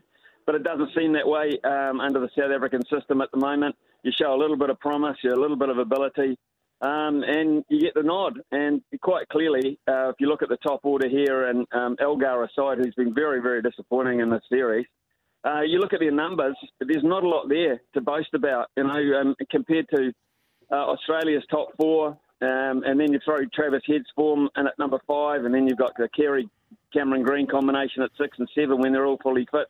South Africa at this stage, whatever level of cricket you're at and whatever breeding down you've got, it doesn't seem to appear to be able to breed that kind of quality, that kind of class all the way through. And even then, you take these guys out, which has happened in this Test match with injury, and you've still got some really worthy replacement players who have played Test cricket before coming back in for a second bite of the cherry. And they'll be as hungry as hell. I don't see that in South Africa, and Jacques Kallis has every right to be worried. What about New Zealand cricket, Ian? We're speaking to SEN cricket commentator Ian Smith. The team's been really strong for a while now. There's interesting comments from Trent Bolt in a Melbourne paper a couple of days ago saying, look, we've only got a small population. 95% of young men in New Zealand grow up, they want to be All Blacks, not cricketers. And the fact that we won the Test Championship a few years ago, we probably won't see that again. What's overall the state of New Zealand cricket like?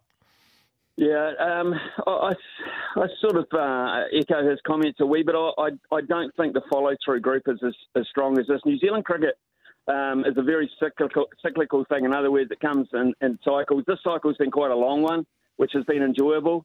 We were able to win that Test Championship. I'm not sure under normal conditions, as opposed to the COVID restraints, that we would have even made the final. But there we were. You can only take the opportunities that are given to you, and we took them well. We have at the moment, I think we've reached the top of our cycle. We're just starting to go down the other side. And that means, without Trent Bolt, who's a massive loss in his own right. Kane Williamson, a double 100, and then backed it up with a decent score in this Test match in Pakistan that's going on at the moment. So he may well, he's the key. How hungry Kane Williamson remains now that he's lost the captaincy and how much longevity he's got. He's the backbone of the batting department. But we have players now, and we talk about our system, but our system has been bolstered by, and these are classic examples, Steve, of what Jacques Kallis is talking about. Probably our second best player we've got at the moment, Devon Conway, South African. Learned his trade over there the hard way, comes and plays for us, after a 3-year stand-down period. And this guy, Conway, can actually play. I mean, he's seriously good international talent. I'm happy a bit that we've had a great time. A little bit worried about the 5-year plan.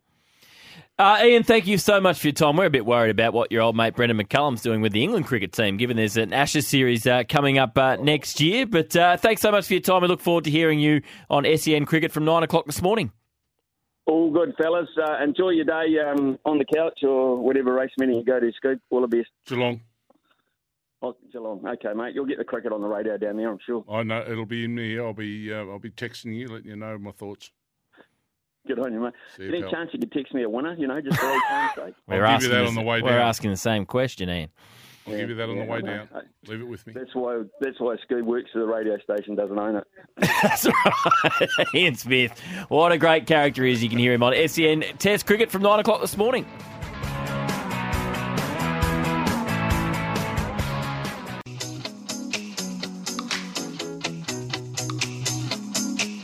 Nothing beats $12 a day parking, the cheapest, most convenient and flexible option. Summer breakfast. Coming up after 8 o'clock, we're going to speak to golfer Daniel Beckman. So you win 50 grand if you win the Portsea Pro-Am. He's already won 100. Yep. Thanks to a hole-in-one. Yep. And he's got a great backstory. He battled cancer, and he's just trying to re-establish his career. He's 35 years of age, and this is going to go a long way to doing that, winning $100,000. So what a great story. We'll speak to Daniel after 8 o'clock. Also, Brenton Jones, another great story. Final race of his professional career. Wins the Bay Crits down in Geelong. And also questions without notice after 8 o'clock. Coxie, stop laughing. I did butcher a couple of words there. I heard you yesterday. You butchered a few too, so don't worry about that. But you don't cut those ones up. Daniel Beckman to join us after 8 o'clock.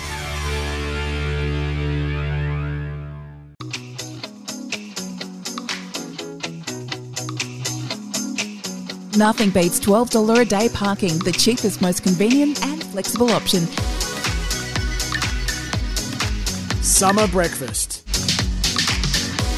Welcome back to Summer Breakfast. If you're just joining us for the first time, welcome. Overcast Melbourne morning. We're hopeful the showers don't arrive in Sydney for day one of the third test. A beautiful day down at Portsea yesterday. So Portsea Pro-Am back for the first time in 10 years. Victorian Ben Wharton leads by 3 shots after day one after firing a 7 under 64. But the big winner, no doubt, particularly financially, was Daniel Beckman, a hole-in-one at the par 3, 7th, earned him $100,000. And Daniel's been good enough to join us this morning. Hello, Daniel.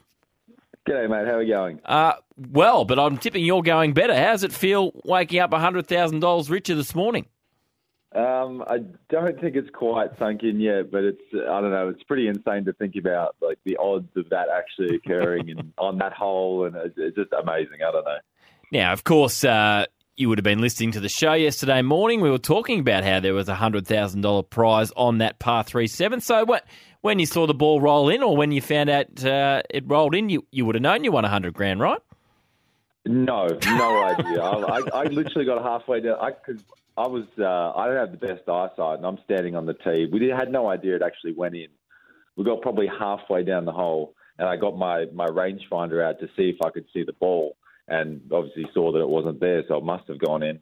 And one of my playing partners, Darren, comes over, puts his arm around me and goes, "Mate, you do know you just won $100,000." I had no idea there was even a prize up for grabs. It was insane. Yeah.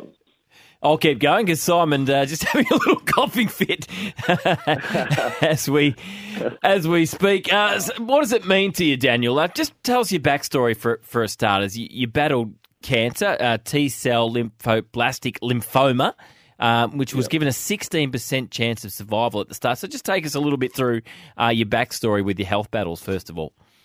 Yeah, sure. So I got diagnosed when I was 28, which is pretty old for that type of cancer. It's a pretty rare one, but it's a pretty aggressive one also. So I basically found out on a Thursday. I was working full-time at the time, and I started chemo on the Friday. It sort of all turned around that quickly. And, yeah, I was in there for 3 years in Olivia Newton-John Hospital just in Heidelberg in Melbourne. And, I was obviously lucky enough to fight it off. And I kind of said to myself, if I make it through this, I'm going to give golf another shot. And, I'm back out here playing again. So, yeah, pretty crazy stuff. Daniel, where were you with the golf pre your diagnosis? Yeah, so I started playing when I was young, when I was like 12 years old. I had a pretty solid amateur career, and I turned pro at 21. I played on the One Asia Tour for a few years and in Japan.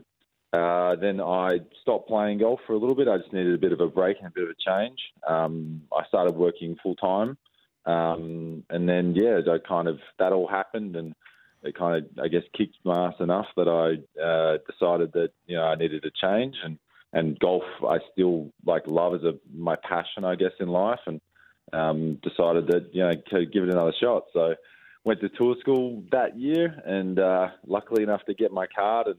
Yeah, back out here playing again, so pretty crazy. Are you a different player now to what you were?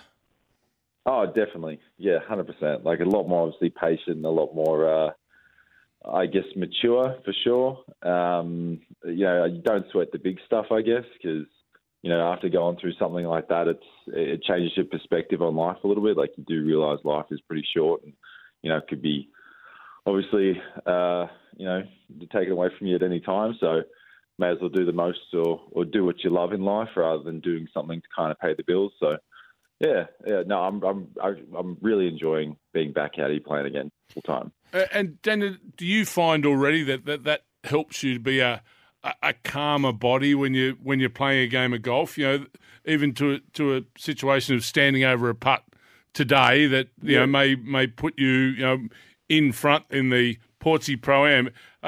Do you feel you're a more controlled person? Definitely, yeah. It's one of those things that kind of, when you look at the big picture, playing golf, like, we all love it, and obviously being a professional, we all have very high expectations of ourselves, but it's one of those things. It's a lot easier to kind of forgive yourself when you're not quite perfect, or when you're not, like, don't have it that day or something like that. You just don't sweat it as much, because it's not like it's golf at the end of the day. It's a game, and it's not that big of a deal. Like, when you come home, I get to still see my partner, I get to still see my dog, my dad, my brother. So, it's one of those things that kind of, like I said, puts everything in a much different perspective than what it used to. Yeah, I like this quote. You did an article with Golf Australia magazine about 12 months ago, and you said, I go out there and nothing is a big deal. What I was going through was life and death. This is not life and death. You hit a bad shot, who cares? Am I going to die if it's in the rough? No, I'm not. Exactly right. That's 100% correct, yeah. And it'd be fair to say, if you had a bit more cash in your pocket, you probably wouldn't be playing at Portsea this week. You'd be over at Q School trying to get back on that Asian tour. So now that you've got that $100,000, what does it mean? Well, what are you going to do with it, first of all, and what does it actually mean for your golf? So basically, it's just going to help me stay out here for longer, to be completely honest with you. That's all it is, really. At the end of the day, just trying to keep yourself out here for as long as possible. So really, that gives you kind of like, it makes definitely the next few years a lot easier.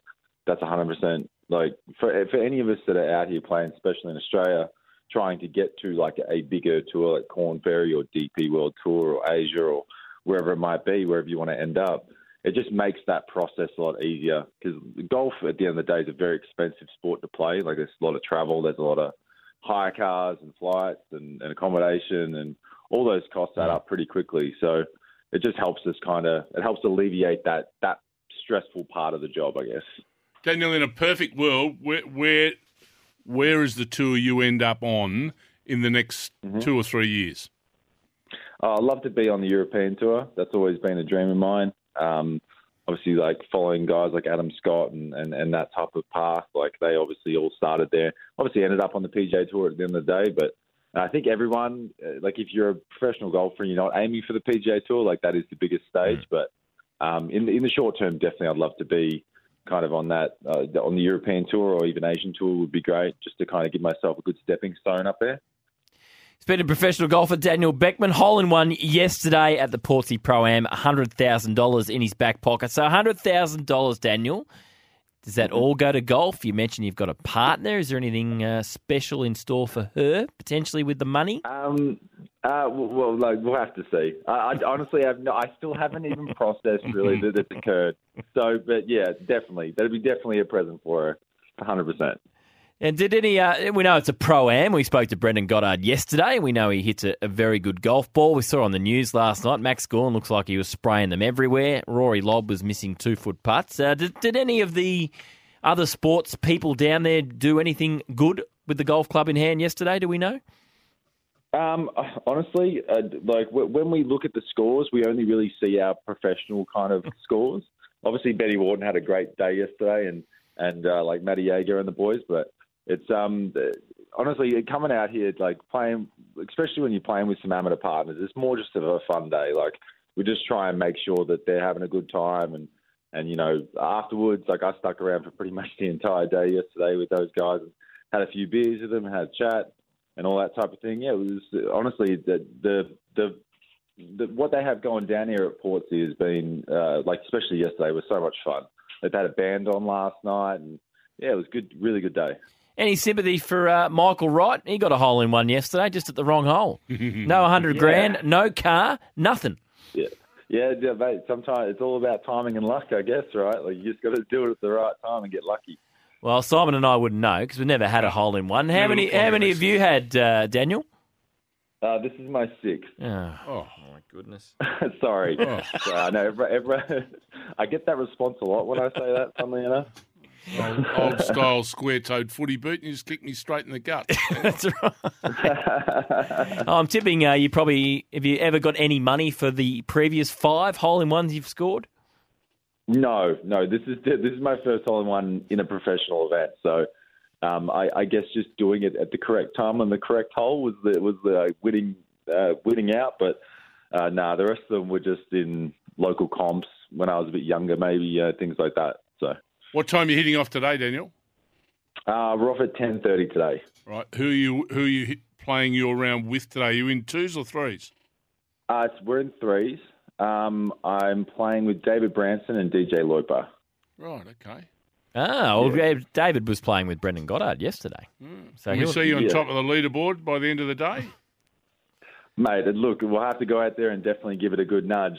Obviously, Benny's 7 under and I'm only 1, so I've definitely got a lot of work to do, that's for sure. Daniel, well done. Just on the health, so is it remission for about 4 years now? So I'm assuming, is it just a 12-month checkup? What do you have to do with the health these days? So it's more just every so often casual checkups. It's once every 6 months now. I go in for blood tests. I go see my hematologist to make sure everything's still okay. But that'll become less and less as the kind of time goes on. Once you get past 5 years, they notify you that that's classed as being cured. So then it'll just be if I feel unwell or I might feel some of the same symptoms, I got to go back in and see them. But from there, it's kind of just business as usual, and hopefully, nothing kind of rears its ugly head again. Good luck, Daniel. Yeah, awesome, Daniel. Well done. It's a great story. Good luck out there today, and as we hope to see you on a tour, whether it's Asia or Europe, very shortly. Thanks so much for your time. No worries. Thanks, guys. Great to chat to Daniel Beckman. $100,000 for a hole-in-one yesterday, and it's going to be very important for his career. So well done to Daniel, but he's got some work to do to catch Ben Wharton. 7 under 64, leads by 3. Former Portsea member, so he knows the course very nicely. Is he? Tough course, Portsea. Never played Portsea. You played Portsea? Tough course. What do you hit off? Fair few. Fair few. What Couple of weaknesses in my bag. The clubs? Yep. Mm. Putter. Yep. 3, 4, 7. What would they handicap you for this event? Hence no invite. Yeah. Those crowds that line the side. I wouldn't let them stand there. Fairway. Nope. Look out, me. It'll be dangerous. Like I wouldn't be getting too close if I'm spectating a pro-am. I'm staying way out of the road. Absolutely. Hey, let's get the latest odds from Sportsbet. Happy place. Go to a happy place.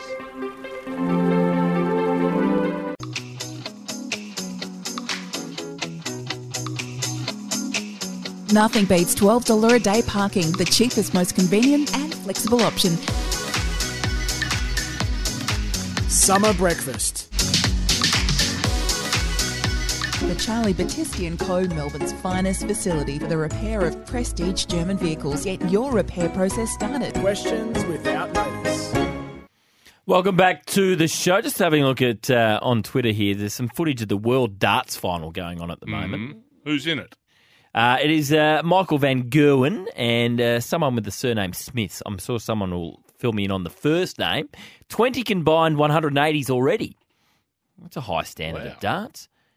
When did darts become such a big thing?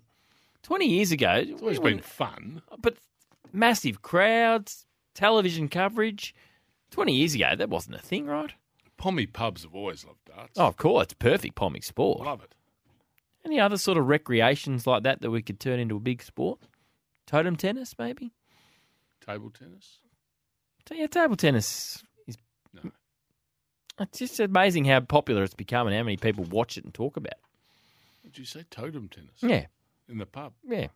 I'm just saying a sport that's... Because you're walking up to order your beer, you might get a tennis ball. Darts a sport.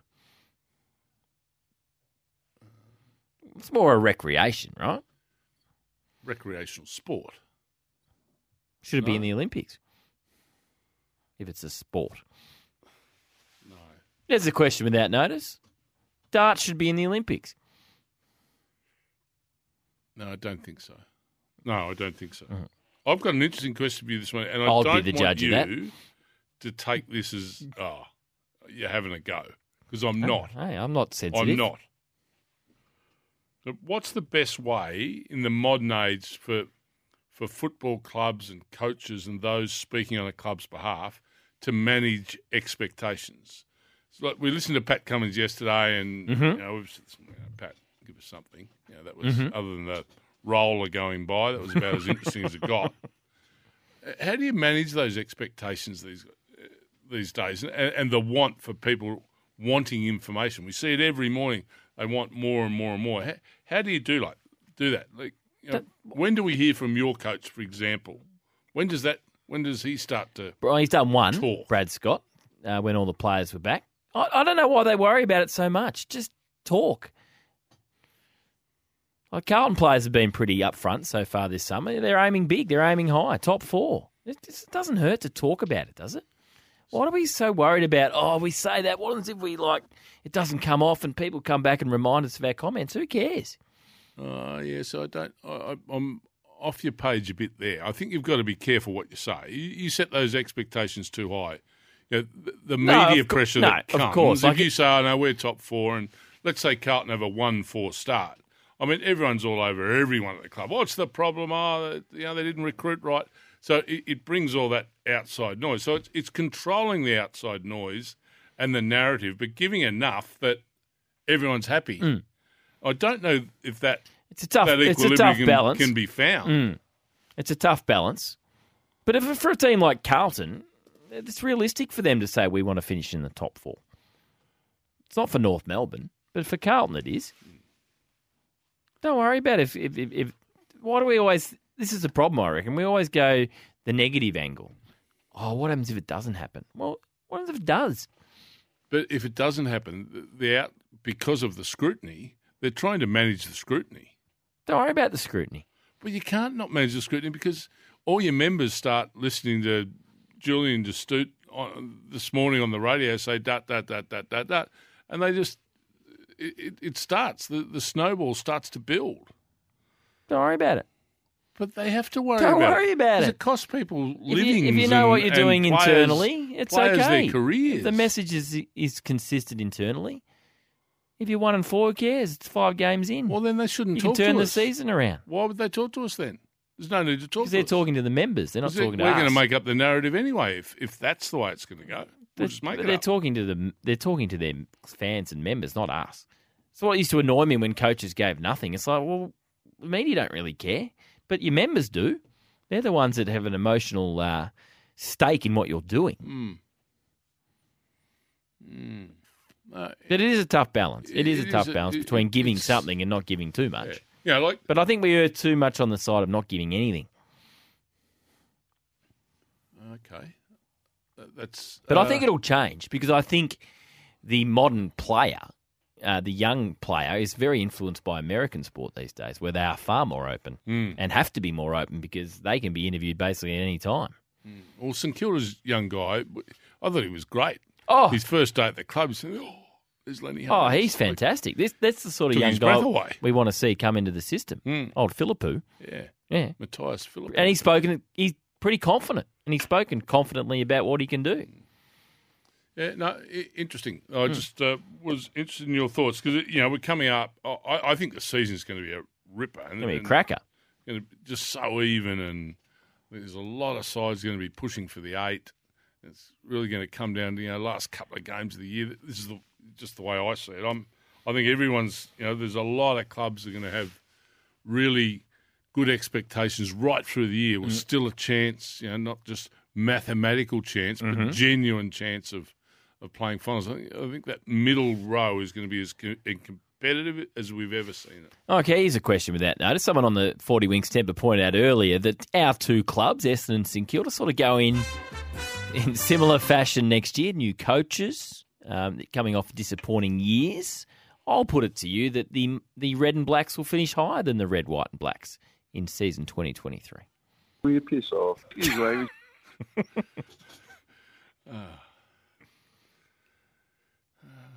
Yeah, you might. Oh, will we or I'm not? not being drawn into your It's just a quick Essendon prediction. Football club stuff. Because you're now The technical term. 6,696 days since you've played in the final. Do you want me to or go won a back final. how long since you won a No, flag in you days? didn't write it down like I did yesterday, I'd have did to you? add it up You'll have again. to re-add it up. won't I'll you? have to that. I'll give you another quick one before we get to the news. Australia quite often don't have a great record in dead rubber tests. So I'll put it to you that South Africa will take this one the distance. Oh. This will go 5 days. If rain helps them, they might. Their batting lineup is horrible. It's horrible. Nothing. Elgar averages 36 or 38, and then I think the next best is about 25. You can't have a top six in Test cricket like that. So it's horrible. So it would have to be right out of the box, and I think Mother Nature helping a lot for this to go to a fifth day. Even if it's spinning, I think they'll struggle with Lyon again. Agar, what he brings to the table would be really interesting. The left arm over and round the wicket. He doesn't mind which side of the wicket he bowls. I just don't think they're up to it, batting wise. And the number 3's gone home. His wife was having a first base, so that's another change in the order. They haven't. It's not as if they've flown someone out who's been averaging 48 in Test cricket because there isn't anyone. So it's a bit makeshift. They're top six at the moment, and they've got to do the best of it. And the skipper's got to make some runs. Elgar's the one that's got to lead the way. So he needs a century here in the first innings, not the second, the first. Say, come on, boys, come with me on this bit of a journey here over the next 5 days. Let's give it all we got. Yeah, I think they might push us in this test match, but we will see. Let's get the latest now from Anna Pavlou in the newsroom. That was Questions Without Notice for Charlie Battisti & Co., Melbourne's most trusted repairer of prestige German vehicles. Thank you, Anna. Fair point off the 40 Winks temper from Paul. There's not really dead rubber tests anymore because you still play for points towards the World Test Championships. And Australia win this, they're basically into the final of the World Test Championships. Yeah, I'll tell you what, if I'm Frank Lampard, manager of Everton, getting a bit nervous in my seat. 15th on the table, currently 4-0 down at home to Brighton. We're having a very good season. Arsenal-Newcastle as we tick into stoppage time 0-0. Fulham lead 1-0 against Leicester after 88 minutes, and Manchester United 2-0 up against Bournemouth at home after 74 minutes. I'll put it to you that things like darts are games, not sports. Yeah, I think that's fair and Chess, reasonable. pool. Yeah. Please don't say they're going to be in the Olympics. Well, breakdancing's in the Olympics. What? Breakdancing's in the next Olympics in Paris. Who said? The International Olympic Committee. Breakdancing has been chosen to feature on the Paris 2024 Olympic program. It's a new sport along with surfing. It's an April Fool's Day. Skateboarding. It's an April Fool's and Day. sport climbing. No, it's in. It's been discussed several times. It's in. Breakdancing. Yes, that's right. Now, that's not a sport. Frank in Wanturna wants to talk about something far more sensible. He might be a breakdancer himself. I don't know. He wants to talk about the South African batting lineup. G'day, Frank. Yeah, g'day, guys. Yeah, look, I was listening to Johnny Rose. I don't know if Simon heard it as well. He was talking about, I can't remember the guy's name, young bloke's name, but he was topping the batting averages back in South Africa. And he never got selected for the team, and they're really struggling for batting at the moment. I mean, I would have thought logical thing would be to either fly him over or, they should have selected him. You play your best batsman, don't you? I mean, you select your best batsman. If the guy's topping the averages, well, mate, it's a logical thing, isn't it? I can't work out what's going on over there. Frank, the name will come to me. You're quite right. He's dominant. I think he's made 4 centuries in their domestic competition. They didn't bring him because he had some ankle soreness. They had an issue with an ankle. So they said, oh, no, he won't be fit enough to get through it all. But he's got through their domestic season without a problem. So I'm sure they're now looking back, ruining the fact they didn't bring him because he's in really good form. And that name will come to me. I'll search it. Yeah, I'm having a look Twinkleton? at the moment. Don't know. Rick Rickleton? Yeah, I'll do some more research, Frank, but you're spot on. He's the bloke... Rick Rickleton. I'm sure you're talking about. I don't know whether Rick from Greensborough wants the darts to be going into the Olympics. Rick, well, no, you're I a think dart fan, are I'm you? not sure. I think he might be taking me on here, Rick. Simon, let me explain myself here. I used to be a former elite athlete, if you want, and I've taken up darts a few years ago. Play comp every Wednesday night, and I've got to tell you, I played the other day with my mate, who's also in the team, and we just had a social game. I did 6.79 kilometres in sweltering heat in the shed. Not going to tell you, I was in danger of dropping a kilo there for a minute. So you reckon it's a sport, Rick? I don't know whether it's a sport or not. It's grouse fun, but I'll give you the tip. I've gone home buggered after dart. You know, you're up, you're down, you're up, you're down, and if I drop a dart, I've got to the stage now where I count it as a push up when I drop a dart. And you're talking about the ones you throw, not the ones you smoke. I'm assuming there, Rick. Look, I'll tell you what. Some of the venues, I'm a non-smoker, but some of the venues we play in, oh, I'll give you the tip. No, we've got a pretty. I'm part of a Gonads, a dart team called the Gonads. So we've got Martin Pike and Jason Baldwin and Mark Zanotti. He plays a little bit. One of the greats, We've got an Mark all-star Zanotti. lineup. Yeah, we've got an all-star lineup. We all take it pretty seriously. But, you know, we bring each other up and go, do you want to come over and have a throw? And sometimes someone says to the other one, can't be bothered. So that means it's an effort. Thanks for your call, Rick. I love it. Very, very good. Ryan Rickleton was the name of that cricketer. You were close. That's the batter. Rick That's the Rickleton. batter. You were a pretty good break dancer back in your day, weren't you? No. Broke a lot of hearts on the dance floor, I hear. I'm not sure it was break dancing. Hopeless dancer. Unless I have something that's enthusing me to dance. An old colleague of mine had a good saying about dancing for men. A man that dances doubles his chances. Wow. It's not bad. Wow. So you were the first at the school. I'm the worst dancer you will ever see. Someone to dance? You were No, the first on the dance floor? absolutely not. No. After the break, we're going to talk to Bretton Jones, the winner of the Bay Crits down in Geelong yesterday.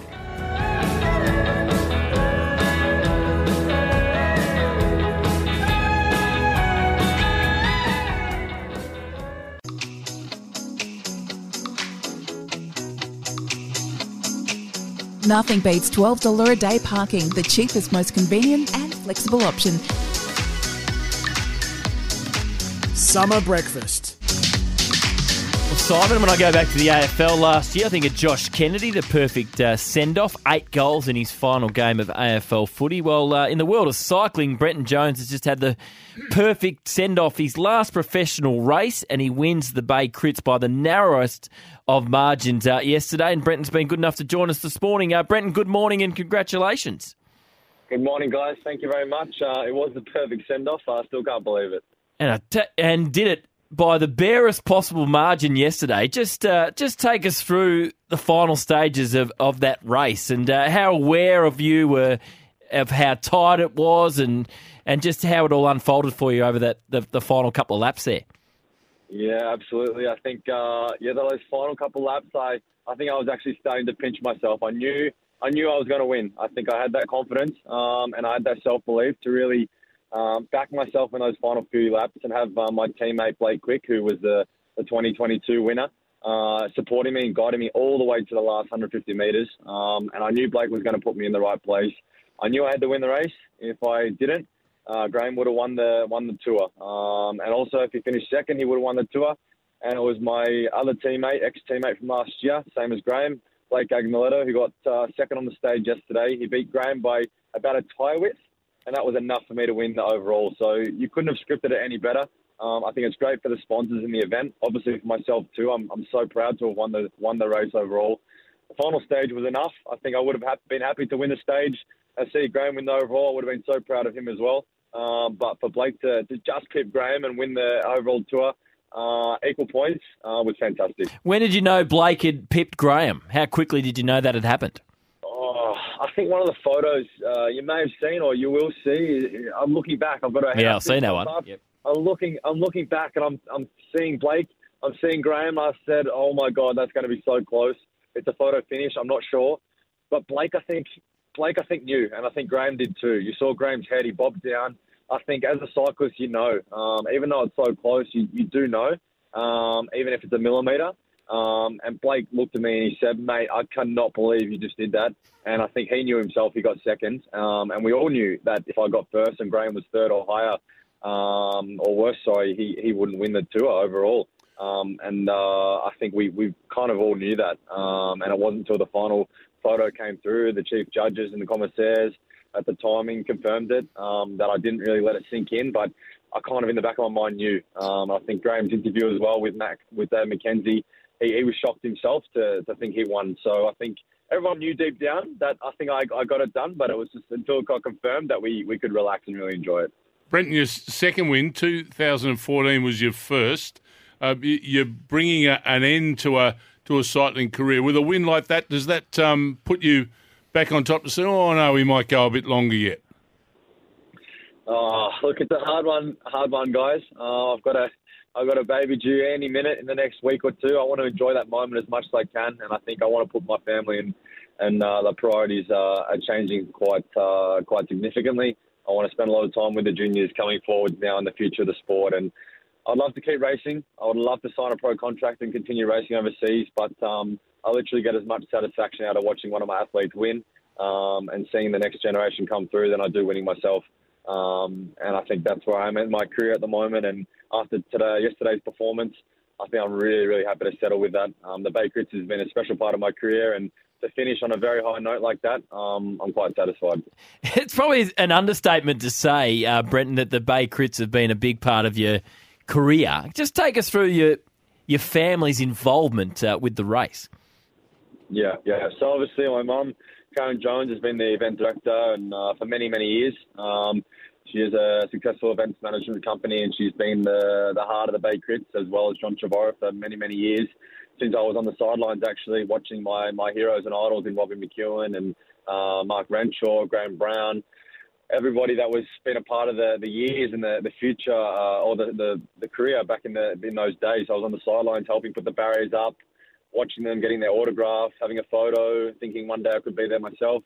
Here I am many years later, 20 years later, with 2 victories in the overall race itself, which is, again, it's a bit surreal. I can't believe it right now. So it started from then. My dad, the Finnish gantry, he designed that. He made that. He builds stuff 24/7 in his engineering business, and all those frames you see, the gantries, the Finnish gantries at the National Championships coming up this week, the Bay Crits, the Herald Sun Tours, the Cadel's race, he's designed those Finnish gantries. He makes them, and that's just mum and dad. My brothers are involved as well, Mitchell and Jared, helping set up. My sister-in-law, my wife Lucy, she's been doing the media for previous years, obviously not this year when she's 38 weeks pregnant. But, the whole family's been a part of it. And I've always said that, John Trevorrow is like a second father. He's a second father to me. He's always supported me growing up since I was a little boy when I was 9 years of age on the sidelines. And he gave me a big hug last night and said, well done, mate. And, it's always going to be a special part of this event for me. And Lucy, your wife, as you mentioned, expecting any time now. Got a bit emotional. I mean, no, it's an emotional time for women when they're just about to give birth, but pretty emotional for her yesterday. She can't hide back the tears. She loves to let her emotions out and enjoy it and take it all in. I think she said everyone she spoke to last night, she had a cry to. So it's nice to see her emotions coming out. She's had a big few weeks and a big few months. Got a big few weeks to come as well. So now it's just about supporting her, making sure she gets through it okay. Successful delivery, and we can enjoy that moment together. But she's been a part of my career. She's lived overseas. She's been in France by herself, not been able to speak the language too much whilst I've been in China racing for 5 weeks. She's had as much hard times as I have, and I'm incredibly proud of her as well for what she's done and given to me. So now it's time to work together and have a baby come in the next few weeks. Well, Brenton, well done. Life's pretty good at the moment. Great way to finish your professional career. You work with Australian Cycling, coaching the next generation of athletes, so still plenty to do in the sport, and a very exciting time in your personal life as well. Good luck with the child on the way, and congratulations again for winning the Bay Crits for the second time. For sure. Awesome. Thanks very much for having me, guys. Appreciate it. Good on you, Brenton. What a story. And well done to the female winner as well, Ruby Roseman Gannon. She's won it 2 years in a row. She won the first 2 stages, not in the top 5 yesterday, but didn't have to be. So she won it comfortably. So well done to Brenton Jones and also Ruby Roseman Gannon. Of course, Australia's best cyclists are now in Ballarat. It starts on January 6th. Don't miss the 2023 Road Cycling National Championships. And always remember, Melbourne Airport parking. Nothing beats $12 a day parking at Melbourne Airport and Country Racing Victoria. Summer and Country Racing. Visit countryracing.com.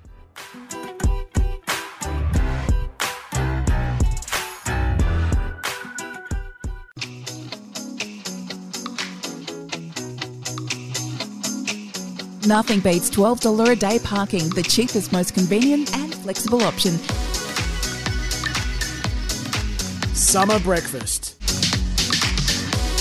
Almost done for summer breakfast. Just about to hand over to the team at the SCG, of course, led by Gerard Whateley for the third test, the pink test between Australia and South Africa. All over in the Premier League this morning. First versus third, a stalemate between Arsenal and Newcastle. Zip, so good point for Newcastle on the road. A bad night for Everton. They were booed at the final whistle, losing at home 4-1 to Brighton. Fulham having a good season back in the Premier League, 1-0 away to Leicester, and Manchester United with a comfortable 3-0 victory at home to Bournemouth. So it means Arsenal are 8 points clear at the top. Man City have a game in hand. Manchester United now 5 points clear of Spurs in fourth.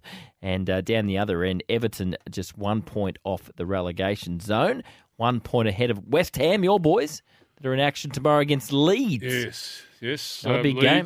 Leeds are playing at home tomorrow against West Ham. Mm-hmm. What I can tell you in Sydney, a maximum of 25 today. Mm-hmm. It's clear at the minute. Yeah, it looked all right it's up on the clear. TV. Yeah, the radar looks clean Nothing? as a whistle. So I'm good. thinking we're away on time, so the boys will be ready to go after this program, ready to take us through the first day of the third test match. Hell yeah! What does Pat do if he wins the toss today? He will be batting. So no decision to make here. It's just a batting. Bat first. Yep. Got away with the bowling a couple of times. He'll be batting. Are you of the Ian Chappell school that you pretty much bat first always, or? No. See what the pitch is. Mm-hmm. Don't need. You could not have bowled in Brisbane. You just could not. No, that would have been silly. And then with the weather that was coming on day 2 in Melbourne, they wanted to make inroads into that batting lineup on a day 1 pitch and then get them out in the heat on day 2. It worked perfectly. So Pat Cummins he and his tacticians are going beautifully just at the minute. Absolutely beautifully. Oh, you'd be happy to send this mob in most of the time. And South this Africa. morning, if he wins the toss again, he'll just say, we'll bat. Won't even hesitate. Just say, we will bat. Just for Adam Cooney's sake, who do you think will win the toss? Australia. Yeah. He's in good form. Yeah, I think so. Good form. Good form. Well, we'll discuss all the Test action. cricket is back. How excited are you about this afternoon? And who wins the toss? I suggest Adam didn't do a lot of research with that chat before Bharat Sundaresan, if that's what he's coming out with. Yeah. Excuse me? Wasn't going far, was it? No, it wasn't. Enjoy day 1 of the cricket, the SEN team. Just about to take you through it.